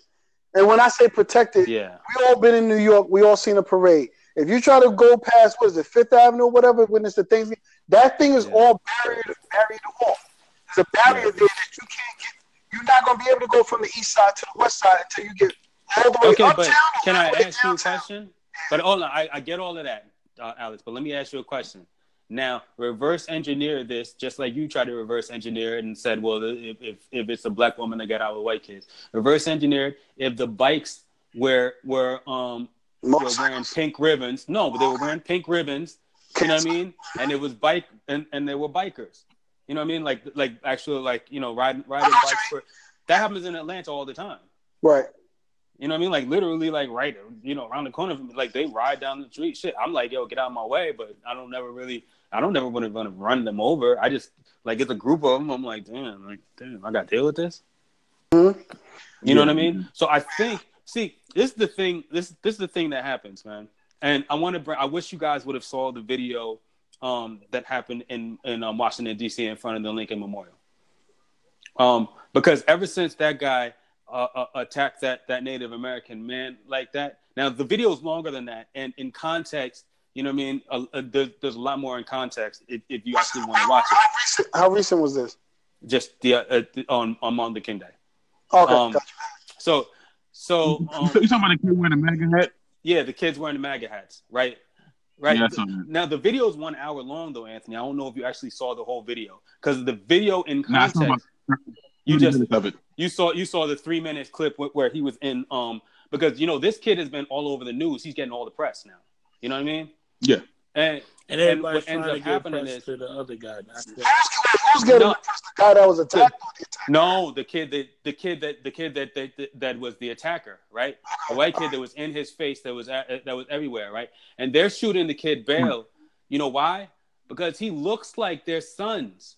Because that's what I was coming to. This is the thing that I was going to try to circle around to, like the Kavanaugh hearings. Like he looked like their dad. He could be their uncle. You know what I mean? They could relate to him. Mm-hmm. When you see this, he looked like their sons. You know what I mean? Like the kid that was in front of the Lincoln Memorial, like he looked like their sons. Now, when you see black kids riding a motorcycle, they don't look like their sons. They look like they look like somebody from the outside that's agitating. Yeah. All these agitators are in my way. Now, if they look like their sons, do you think that she would have treated them differently? I 100% feel like she would have treated them differently. Yeah. There's no disagreement from me there. There's no disagreement from me there. So the only reason I'm bringing this up, though, Alex, is crazy. So many things, all of these things happen in the context. And I've been saying this, and I'm going to say it again on the podcast so you can get it recorded, is that there is something that's going around that's telling everybody, that's telling these people to provoke, not touch them, not hit, but provoke a response from people. If you look at the Charlottesville, if you look and try to get a response, and then call the police. if you look at the Charlottesville incident, I'll bring this up. If you look at the Charlottesville incident, when one of the protesters, when that white nationalist drove over the protesters and killing one, right? Mm-hmm. But what you may not have known is that had been for over a year something that was being promoted, and there were T-shirts and bumper stickers teaching people how to run over protesters, literally teaching them how to run over protesters and get away. Right? You didn't know it existed because it wasn't being marketed to you as a person.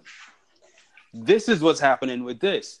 These people are being taught to act. And in this case, it was teenagers in front of the Lincoln Memorial in MAGA hats, but they are being taught how to agitate these people. He just stood in front of his face with the agitation face while his friends were in the background, singing High Walford songs and doing the tomahawk chop.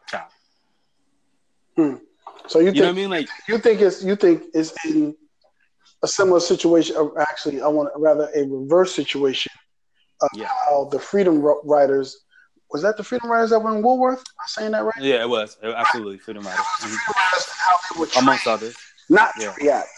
Yes, absolutely. I think this is what I've been saying. I've been saying this to people for over a year now, because I talk to a lot of people, man, and they keep on saying that when they bump into certain type of people, especially people with darker complexions, they're hearing the same exact things. Like the same exact words are being used to them by people who they don't know, trying to evoke a reaction from them. Now that's my word.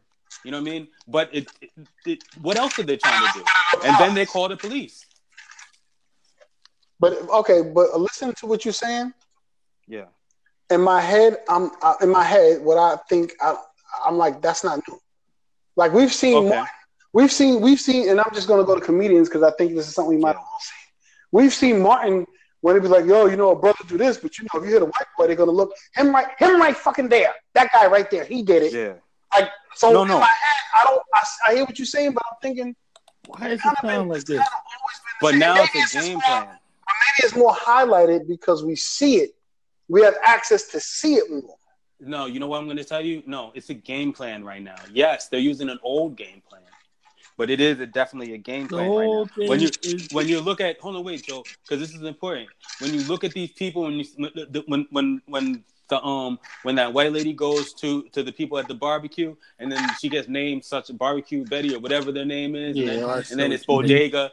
Then there's a Bodega Betty, or I hate that shit, or whatever. But these people are being created based on this mentality, based on this thing, because they call the police.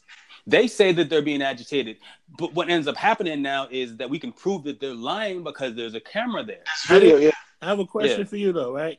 Do you think this is people that are like organized in a group to have like meetings or either like congregate online or do something like that? Or do you think this is people that are like following like shit that they see?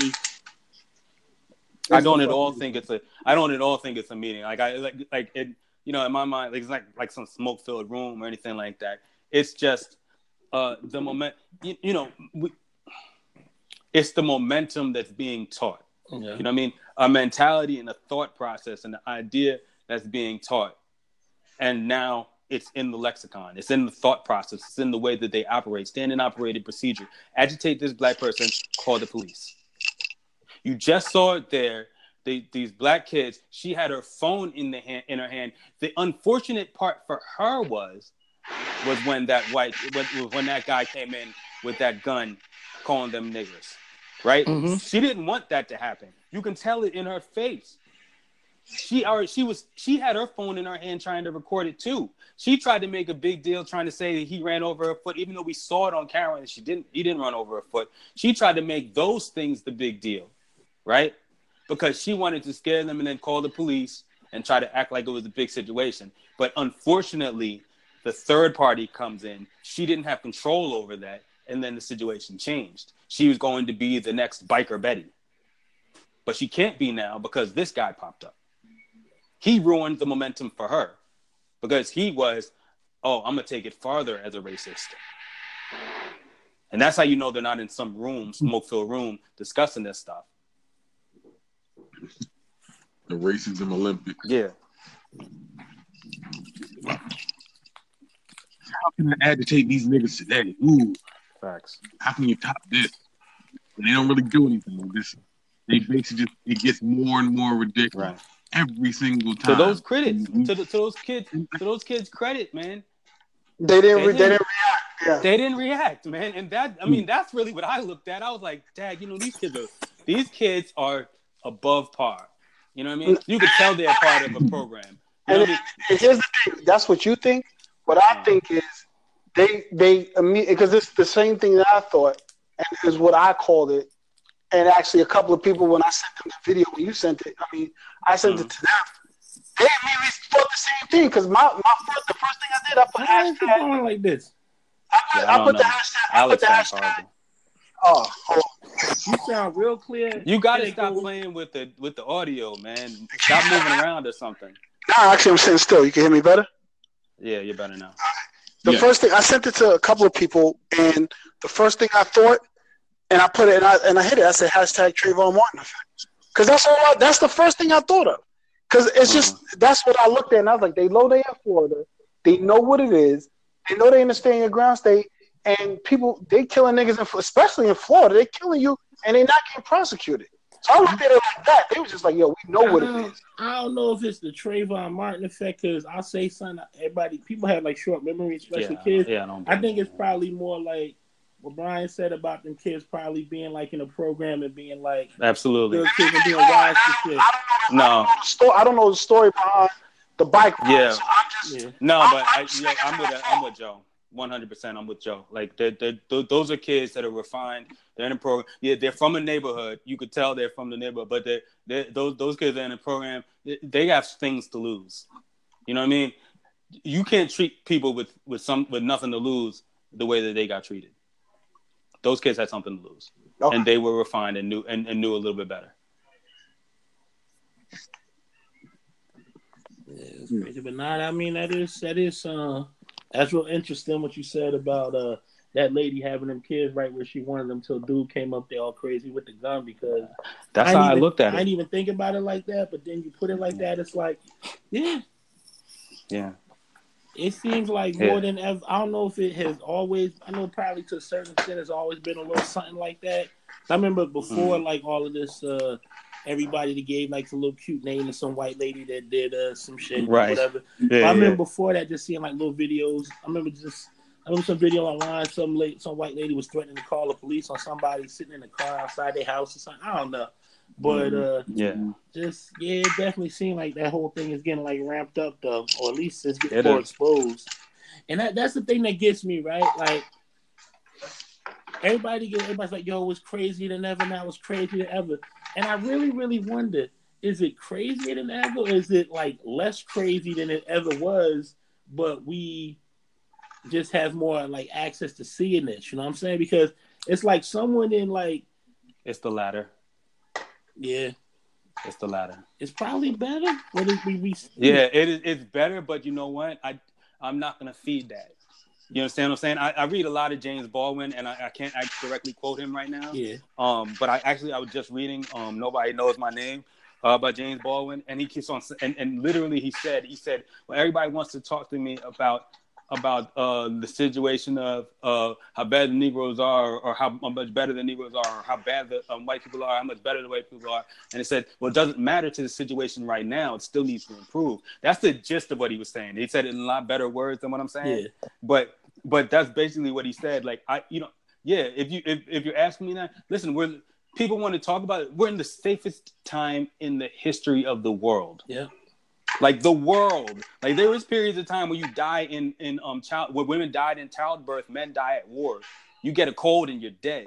You know what I mean? Mm-hmm. Like, so you didn't know the people next door, they'll kill you. It's over. You know what I mean? Like even in the Wild Wild West, where you could just murder somebody and they'll disappear, or then when black people were getting hung, and even the African Americans, right?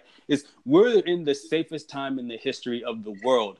But is it okay? Do I get to say like, all right, I'm rocking with this? No, because another thing you got to recognize is black people have had the fastest rise of people of any culture of people. Black people in America, I should say, African Americans had the fastest rise of any culture of people that I personally can trace in world history. I have never seen anything faster than this. And the reason that this rise keeps on happening is because we haven't been saying, okay, we're okay with this, right? And that was the argument about the Obama years. Those were the years that everybody was stagnant. We were like satisfied. Yeah, they said, oh, well, we were okay. We felt stagnant during the Obama years, right? But now that's what the argument to say, well, Trump is, like this the power of what Trump's doing for us is galvanizing us to say, listen, man, we're not okay with this. You know what I mean? Like, listen, we've gotten a sense of power, right? See, if you really want to trace it, we were their slaves. How do you think they look at us? Mm-hmm. You just saw a congressperson tweet just yesterday, right, about the government shutdown. He tweeted just yesterday. I'm going to paraphrase him too, and because I can't remember his name and I can't remember exactly what he said, but he said, "Never in the history of America." This is exactly what that part he did say. He said, "Never in the history of America has it been legal to not pay for workers to work." This was his conversation about the government shutdown, right? I retweeted him because I'm on Twitter at the time. I retweeted him. I said, "I believe 3/5 of what you just said." Because the conversation has been shifted. We don't even discuss slavery in school. Africa gets a paragraph. You understand? When you go to school, you get that you discuss Schindler's List. They watch Schindler's List, right? Yeah. The slave is some happy-go-lucky guy that ended up having to work. It wasn't that bad. He just had to work for free. Too bad. You know what I mean? Right? It wasn't about getting castrated. It wasn't about getting raped. It wasn't about getting your legs and your arms cut off, right? So it never gets deeper to them. So they don't associate with the history of America. That's America's original sin. It's how everything got built. Yep. Right? But if you look at certain people, they know. And they're like, man, we're not even that far removed from the Civil Rights Act was in 1964. The Voting Rights Act was in 1964. We're not that far removed from that. Mm-hmm. From them looking at us and saying, Dag, why is y'all in the front of the bus? Why are y'all running for president? Why are y'all in my classroom? You know what I mean? This is all brand new. Our rise being so fast, it has affected everything and everybody. And what we're seeing is reactionary politics from people like Donald Trump that just saying, well, it's okay to not be ready for these Negroes. Yeah. I'm going to say something, though, man. You really been, like, preaching and shit, right? My bad. And the thing I hate about you preaching and talking all of this shit is that it sounds really good and it's real deep. And it makes it hard for me to say how much better than you I am. I still think I'm better than you. But, damn it, man. That was some good shit. I want to, like, stand up and clap. I would, but I'm chilling. But like, everything you said that is like real shit, and I swear you said some things I haven't even like really fully thought of. Like, and some things I have because I'm very brilliant myself. Yeah. But I'm pretty sure. What you're saying is we accomplishing the point that when you listen to this podcast, you leave with something that's going to make you think. That's a fact. Yeah. And that's real shit because I tend to be a person that says, like, with all of this stuff going on, it's not as bad as shit could be. And I say that because I don't want people to, like, wallow in, like, like despair. I don't want people to feel like, oh, because it's like, your chance, like, you probably ain't. And it's a really good chance you aren't. But I see exactly what you're talking about, but we still got to, like, focus on these injustices, even though they may be less than they were yesterday, because that's the only reason we got as far as we did now, because hell, getting out of slavery and being able to own a little bit of property or something like that, and not even own it, just be able to like be a sharecropper and not maybe in shit like you was before, that like could have been enough. You know what I'm saying? Yeah. And that's deep. I'm about to start changing the way I talk. I'm gonna sound real smart though. I would just switch it up though. But in fact, I mean, listen. But everything what you just said matters too, though. I mean, listen. There are some people who you can't feed steak. You got to feed baby food. Like if you give them too much, it'll overwhelm them, right? Like so. What you said is there are definitely people who would easily feel despair, by the situations that are going on. So you still need to have that message like, yo, it's way better than, you know what I mean? It could be. Yeah. Like you still kind of do, because some people, like for every Martin, there was a Malcolm. You know what I mean? Yeah. So like you need that. What was it? For every WEB, there's Booker T. Right? Like you need both sides, because if you don't got it, then then you can't move forward. Right? You can't just govern everybody with one voice, with one idea, thought process. Yeah. That's why you see black people attack Barack Obama in more harsh ways than even the others do. So to close it out, let's get into some, let's lighten it up, get into some sports. Fact. Start with the Knicks. I don't know. I saw them losing. Is the game over? The Knicks just started. Well, they started losing in the fourth quarter. But no, the game's not over. It's a 6-point game. 92-86. No, it's 99-93 right now. The Knicks they were within one. Then Harden goes on a run. Blah blah blah. The Knicks are going at it. Trier's balling. You're saying Harden was electrifying? I mean, Harden's the most electrifying player in the NBA, in sports, in the NBA. It's James Harden. Yeah. He's the most electrifying player in the NBA. I hope the Knicks lose this, please. Oh yeah, no, I definitely want them to lose. We on that Zion hunt, but I'm just saying it's good to see. Like I like the way they play, and I like to see them come back from tough games. You know what I mean? Mm-hmm. And then ball out, because we had an injury, man. Cornette had been our starting center. He goes down too. You know what I mean? Like we didn't really even have a starting center today. So Mitchell Robinson is hurt. Mitchell Robinson just came back from they being don't hurt. start him. Yeah, because he just came back from being hurt. I'm not sure he's completely ready yet. He's on the kind of minutes restriction. And they had him play 16. Yeah, and he got 12 points. Yeah, and he fouls too much, yo. Like dude, you gotta learn that. Yeah, like I saw that immediately. Yeah, he fouls out. He fouls out in 15 minutes also. So it's like he knows his minutes restriction too. He's like, all right, man. Now, who's the only person that has played for the Knicks in this game that hasn't scored, even though he played for 24 minutes and took 5 shots? Man, I don't mind when I hear all that. Listen, you know what? You know what though? He played defense on Harden. And every time he was in, he was balling. You know what I mean? Like, listen, you watch it. When he picked up Harden full court, Harden had to pass the ball away because Harden was fumbling the ball. He'll drop it. He had to get it out of the backcourt. But then when Moutier plays him, or when Hardaway plays Harden, then he scores. So I mean, Frank is one of those dudes you can't look at the stat sheet. You gotta look at the game. I feel Tony Allen. I'm just looking at the stats right now. Look at Harden. He's 15 for 35, so he just throwing them shits up. Yeah, but like a lot of times when he was missing or getting screwed up, that was Frank. Okay. He still got 51, 14, and 3. I mean, come on, man. It's the Knicks, yo. Come on, man. Yeah, no. No, it's the Knicks, though. Come on, it's the Knicks. Yeah. Yo, listen, man. He came to the Garden on a Wednesday. If he didn't come out with at least 40 points, he would have been mad at himself. They was losing because he was gunning. You know what I mean? Like, he came out trying to gun. I've been watching this game, this whole podcast. When I was talking and everything, I'm sitting there watching this. You're lucky I ain't cheered. But listen, I'm sitting there watching this. He came out like, all right, his first play was a 4-point play. Like, so it was all, you know what I mean? This is orchestrated. It's the Garden. Yeah.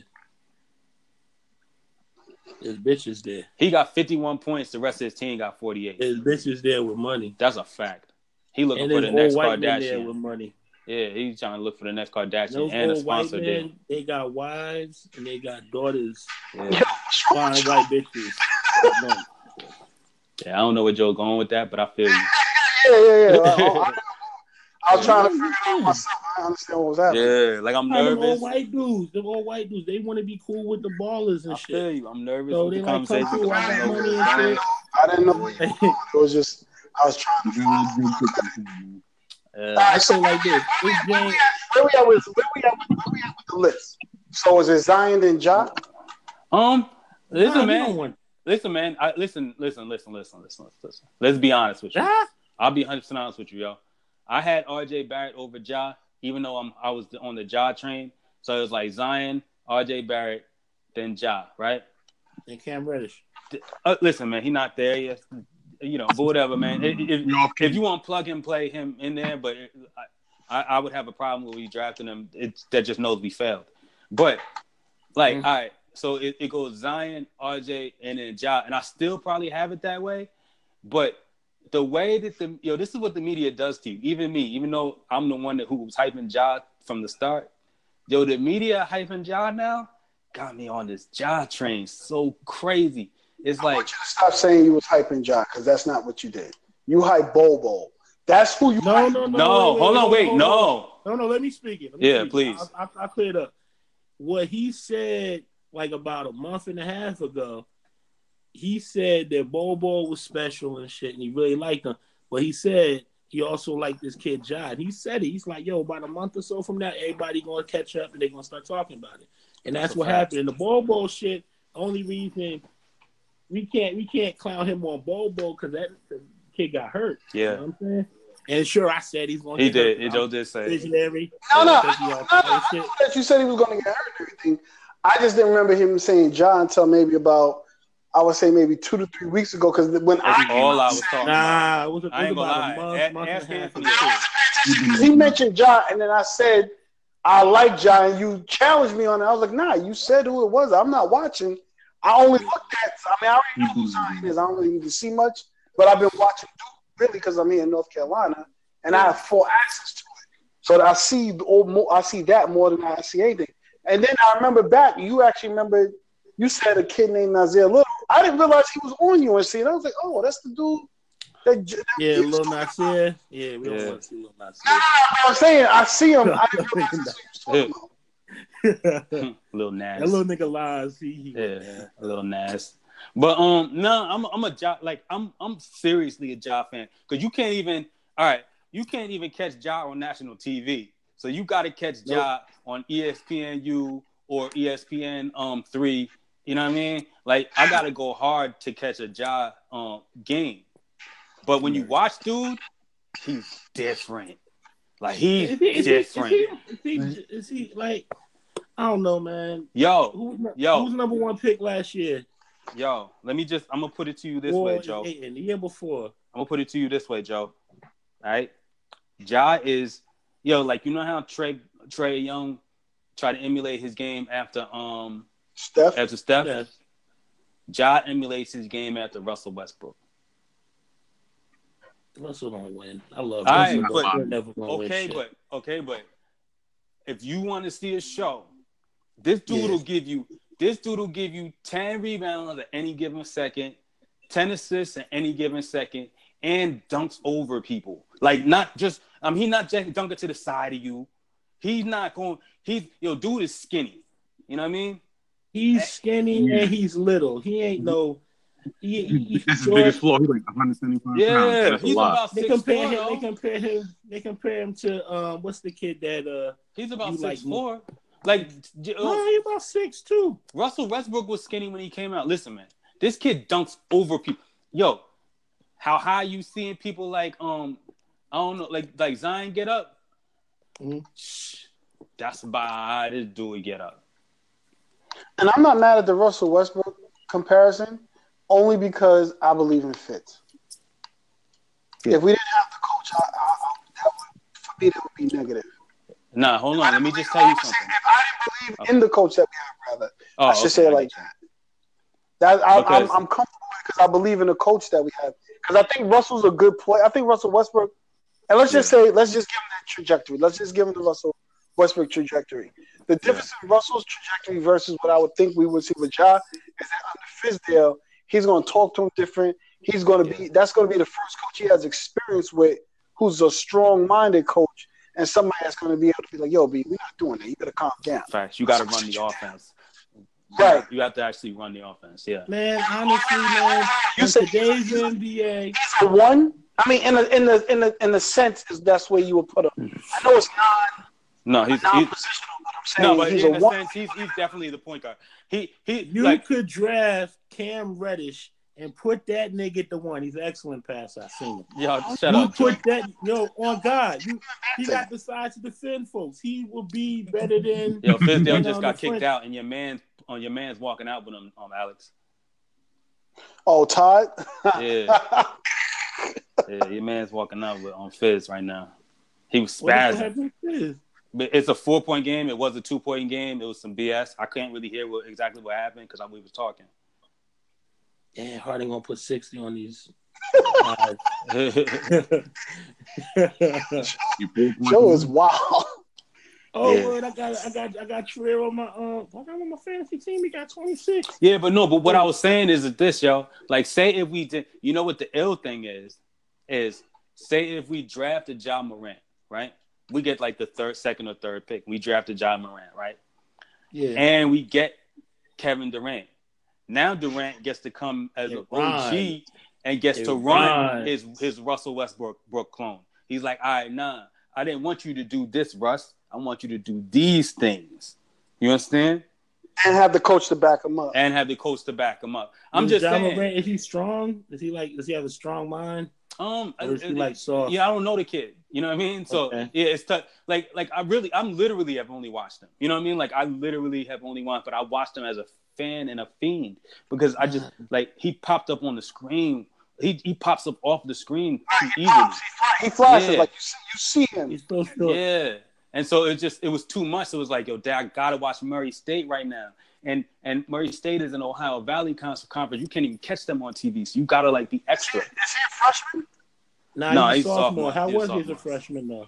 I don't know. Did you know him then? Yeah, I didn't know him then. I'm not gonna sit there and lie to you, like act like I was some savant with him as a freshman. I wasn't. You know what I mean? But now here's my thing about this job. Is Ja Morant, right? Is he gonna be that good that he's gonna be worth being added to a team where we got like promising young guards already? Like, are you saying we're gonna hold him back? No. He would be the point. He would be the best point guard on the Knicks. What happens with he's averaging 11 assists. What's happening? Yeah, he would be the best point. Yeah, Moutier. But Moutier, we gotta pay him. Joe, hold on, wait. Moutier, we gotta pay him. He's a free agent. If we want to get Kevin Durant, we have to leave the rights to Moutier anyway. And the only thing we can sign him with is a mid-level exception, or to buy annuals. But wait. Moutier is under contract, but we have the option, correct? No. He's out. Well, maybe I don't know. But we have to drop either or. No. But either or though. Either or, Alex. There's zero way that we're gonna.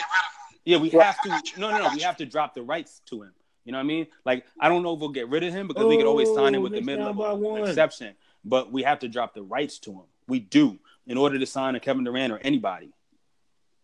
Everybody who's going to be a free agent is going to get dropped the rights to.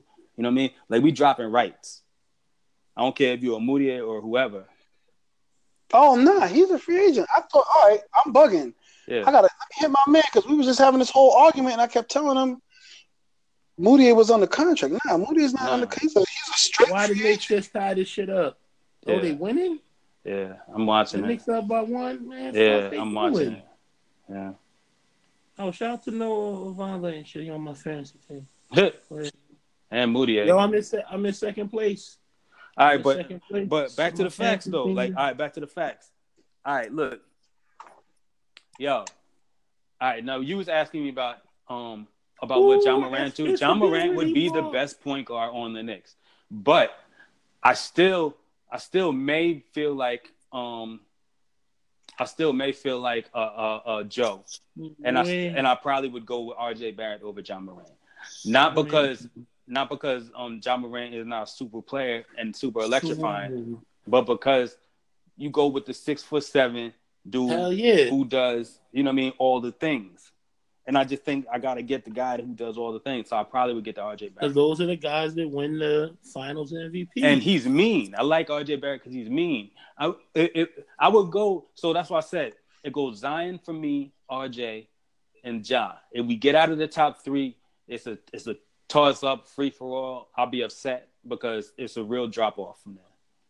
I wish his wingspan was a little more, and I don't think that it's a big drop off between him and yeah, but Joe, that's because you just hyping somebody. But like, trust me, everybody else who has actually watched basketball, like, nah.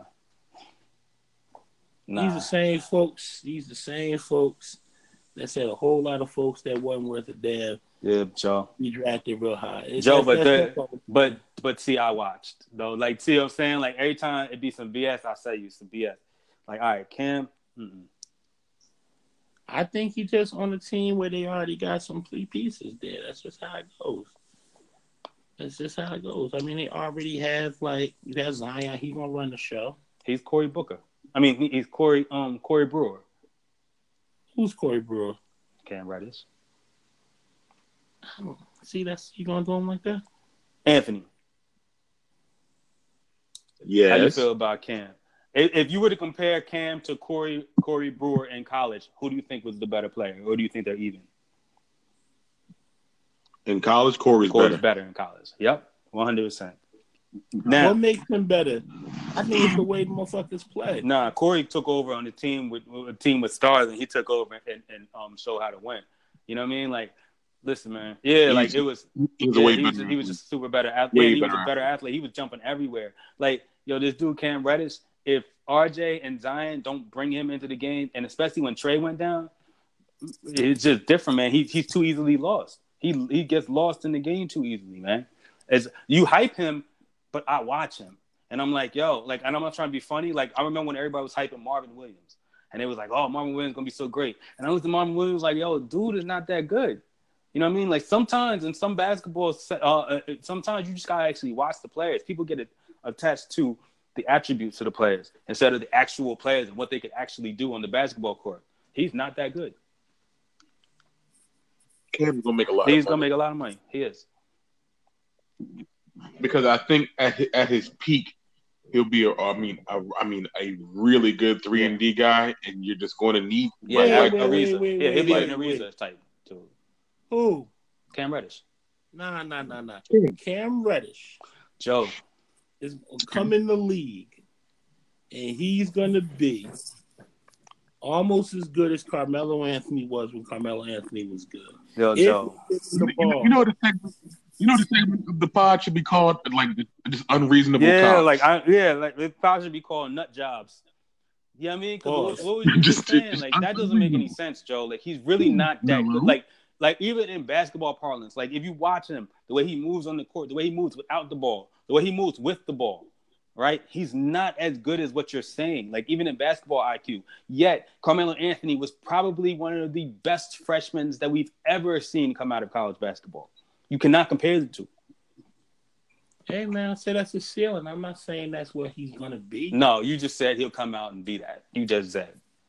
He could. He's that's not. The ceiling. There's no way. That's the dream. Okay, Joe. That's the dream. I don't even know what you can.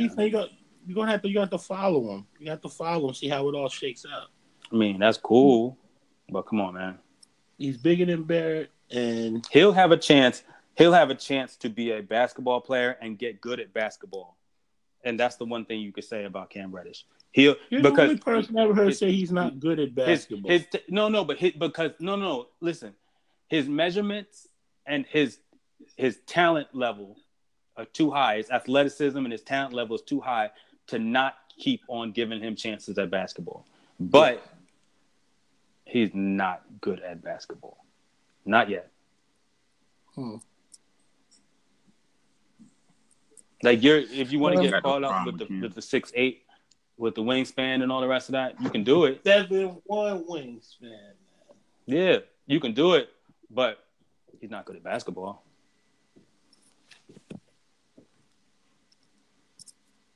So he has skills. He has ability. He has things that can make him. So RJ Barrett is that much better than him. RJ Barrett is way better than him.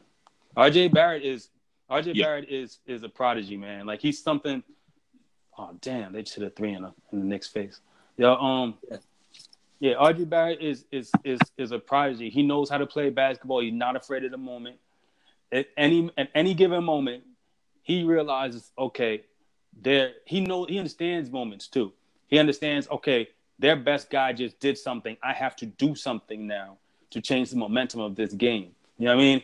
He does this every time. You could see RJ Barrett teaching Zion how to react to in certain moments. You know what I mean? Like, it's different. Cam is off to the side, You know what I mean? Like he gets lost in the game. It's not the same. It's hard. If he like get lost in the game, is he playing his role? No, it's hard for you to sit there. It's hard for me to sit here and listen to you say this shit. Like I'm literally watching this dude play basketball. Like it's really hard. Like I'm serious as hell. I've seen 4. No, he didn't play in one of the 4 games. I seen him play in 3 games. I was impressed. All right. It was early in the season when he was doing I can't his take numbers. that away from you, man. I can't take that away. It was early. He was doing his numbers early in the season. Now the fact that he's not doing them anymore, it's like I'm assuming that they shifted shit up. It wasn't like they was losing when he was doing his numbers. Maybe niggas stepped up and stepped over him. I can't. Early in the season, they didn't really. They weren't in conference play yet. They're in conference play now. It's different. Well, okay, fine. Alonzo Trier got 31 points, yo. I know. Before the game, I said he was gonna have 30, yo. Before the game, I said he was gonna have 30 because I think he wants. Honestly, I think he wants the rookie of the month.